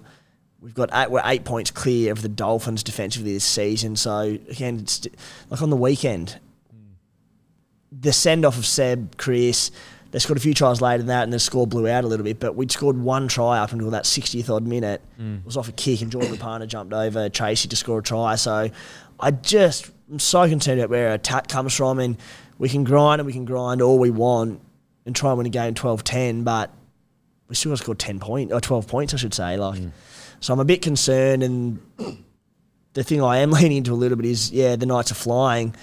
Complacency, as you said, Campy, that's going to be the key for them because they are so high in confidence, but we know it can go wrong. And while the Raiders haven't been overly impressive the last 6 or so weeks, they are a final side in that they will be gritty. They should complete high. They will turn up. So we'll see, mate. Respectfully to the Canberra Raiders, nothing is going to shit me more than if you play your grand final this weekend and end the Knights season and then bow. Because without Corey Halls or without Josh Poppley, I personally don't think you can go too far. Jeez, we missed them last weekend. Oh, mate, they are two huge losses. Massive, especially come finals. Like, obviously, Corey Halls was playing the big minutes, but these big moments and big games, Poppley, there's not many front rowers I'd rather have in my side than him. Leaves a massive hole. It's something I've said, you and I, Guru, all season with the Raiders. We lack attack. Second phase. We need to offload the ball. Yeah. Josh Poppley, Corey Horsburgh, they're probably our two best offloaders. Such big losses. Yeah, but again, it would not shock me if the Raiders rock up, as you said, and play their grand final. Because they almost get more of a kick out of spoiling the party than they do having the bloody party. Yeah. Yeah. If they win 1-12 and Rapana's scored a double and he's kicked it and it's hit the post and he's regathered and just... that's just how they can. Mate, even when they went all the way to the grand final, they were doing crazy shit like that. That's just who the Canberra Raiders are, and they're comfortable there. Which is, at the end of the day, what finals footy is about. And no one gave them a sniff against the Broncos. They was like, Broncos go down there 13 plus, and you get there and it's freaking 70th minute. You're going, shit, are they going to beat the? This is what they do. Yeah. This is what they do. This is all set up. Think about it. They're the party poopers. The 9 in a row side in a town where everyone loves rugby league. This is set up perfectly for Ricky to go, boys, let's go fucking spoil the party. Yeah. There's no way these fans think that we're going to come up and do this. Everyone keeps saying that we're the team that you'd want to play in week 1 of the finals. Fuck that. And I mean, if you're the Raiders before you're running out, I think all you need to do is look at Jack and Jared Croker. Yeah, absolutely. That'll give them a lot. Croker could come in with Sebi Chris gone now, potentially. You'd assume he will, wouldn't you? Okay. I guess Hopewada's on the extended too. He was the other day, wouldn't he? In saying that, the issue is with Jack playing centre now, got Matty Tomoka at centre as well. Yeah. So you have to play him on the air. Maybe not, actually. What I am excited for the Newey Knights, though, Kalen Ponga. Kalen Ponga in finals footy. This is what this kid was born for. This is what this kid was born for. Just a little skinny kid at the Cowboys. He got signed on massive overs. Everyone thought it was crazy. How could you sign a kid that's played 2 games on a huge contract? Doubled down on that. Every contract negotiation, everyone has said overs, overs, overs. Even now, I think he's the highest paid player in the competition. If it's not this year, it's next year. This is what this guy is made for. Big moments, big games. He is the reason the Knights are where they are. And if there's been anything close to 2001, he's the guy that's going to get them there. He is the guy that's going to lift this club into something special. And this is his moment. He has delivered in these moments for Queensland. It's now time to deliver the Newcastle Knights. Yeah, and if I was Adam O'Brien, I think I'd be talking up. There's a Kangaroos jersey up for grabs here. Yeah. At fullback. Yeah. Reece Walsh has already taken your Queensland jersey. Yeah, there's an omen for you, boys. There he is. On the TV. It's just popped up. Sorry, Timmy. Looks like it's all over, mate. Little omen. I'll be at this game on Sunday afternoon, and I hope it is pissing down rain and I am knee deep in mud trying to get out of it. Just turn it into a dog fight. Are you going to prepare some sledges for Ponga just to get him off his game? Oh, mate. You better not play badly. We'll rip the bottles at him. We better not play bad. We'll rip the shit off you in the Monday review. He'll take himself off the field. I can't cop that, boys. I can't cop it. Could you imagine if the Raiders win and this dickhead's in Newcastle celebrating a win? It'll be weekend of Bernie's on the Monday show. Oh, mate. KP drops the ball. Yep, we talking about that on Monday, mate. Yeah, this is KP's moment. Can you imagine? Let's just sit back and imagine Newcastle Stadium full. KP puts on an absolute clinic and they're just thinking, is it? Oh, is it too good to be true? Are we witnessing a finals run with the heir apparent, the Prince of Newcastle, Prince Ponga, the guy that we staked our whole club's future on when we brought him from the Cowboys? Are we finally seeing that huge gamble pay off? No pun intended, toss a gamble. Yeah, I cannot wait. It is just, Dom Young, Greg Marju, like when you start putting these Bradman Best, Dan Gagai, like, that's a bloody good backline. I cannot wait for this game. Yeah, cannot good wait. footy side Newcastle. Anyway, that's us done and doosted. Breeze and break-evens, Wednesday. Yeah, we're back Wednesday. And massive congratulations to Guru, top 1% of Supercoach. Mate, you listened to me this year and you fucking went all right. Hey? Yeah, thank you for listening to you on this panel, mate. There you go, mate. Hey, Someone else didn't help me all year. Exactly. So that's why you come to me, mate. I'll give you the fucking tips. Glad he tried, mate. Anyway, that's us done and dusted. As usual, I'll go and fuck myself. Thank you. What's gambling really costing you? For free and confidential support, visit gamblinghelponline.org.au.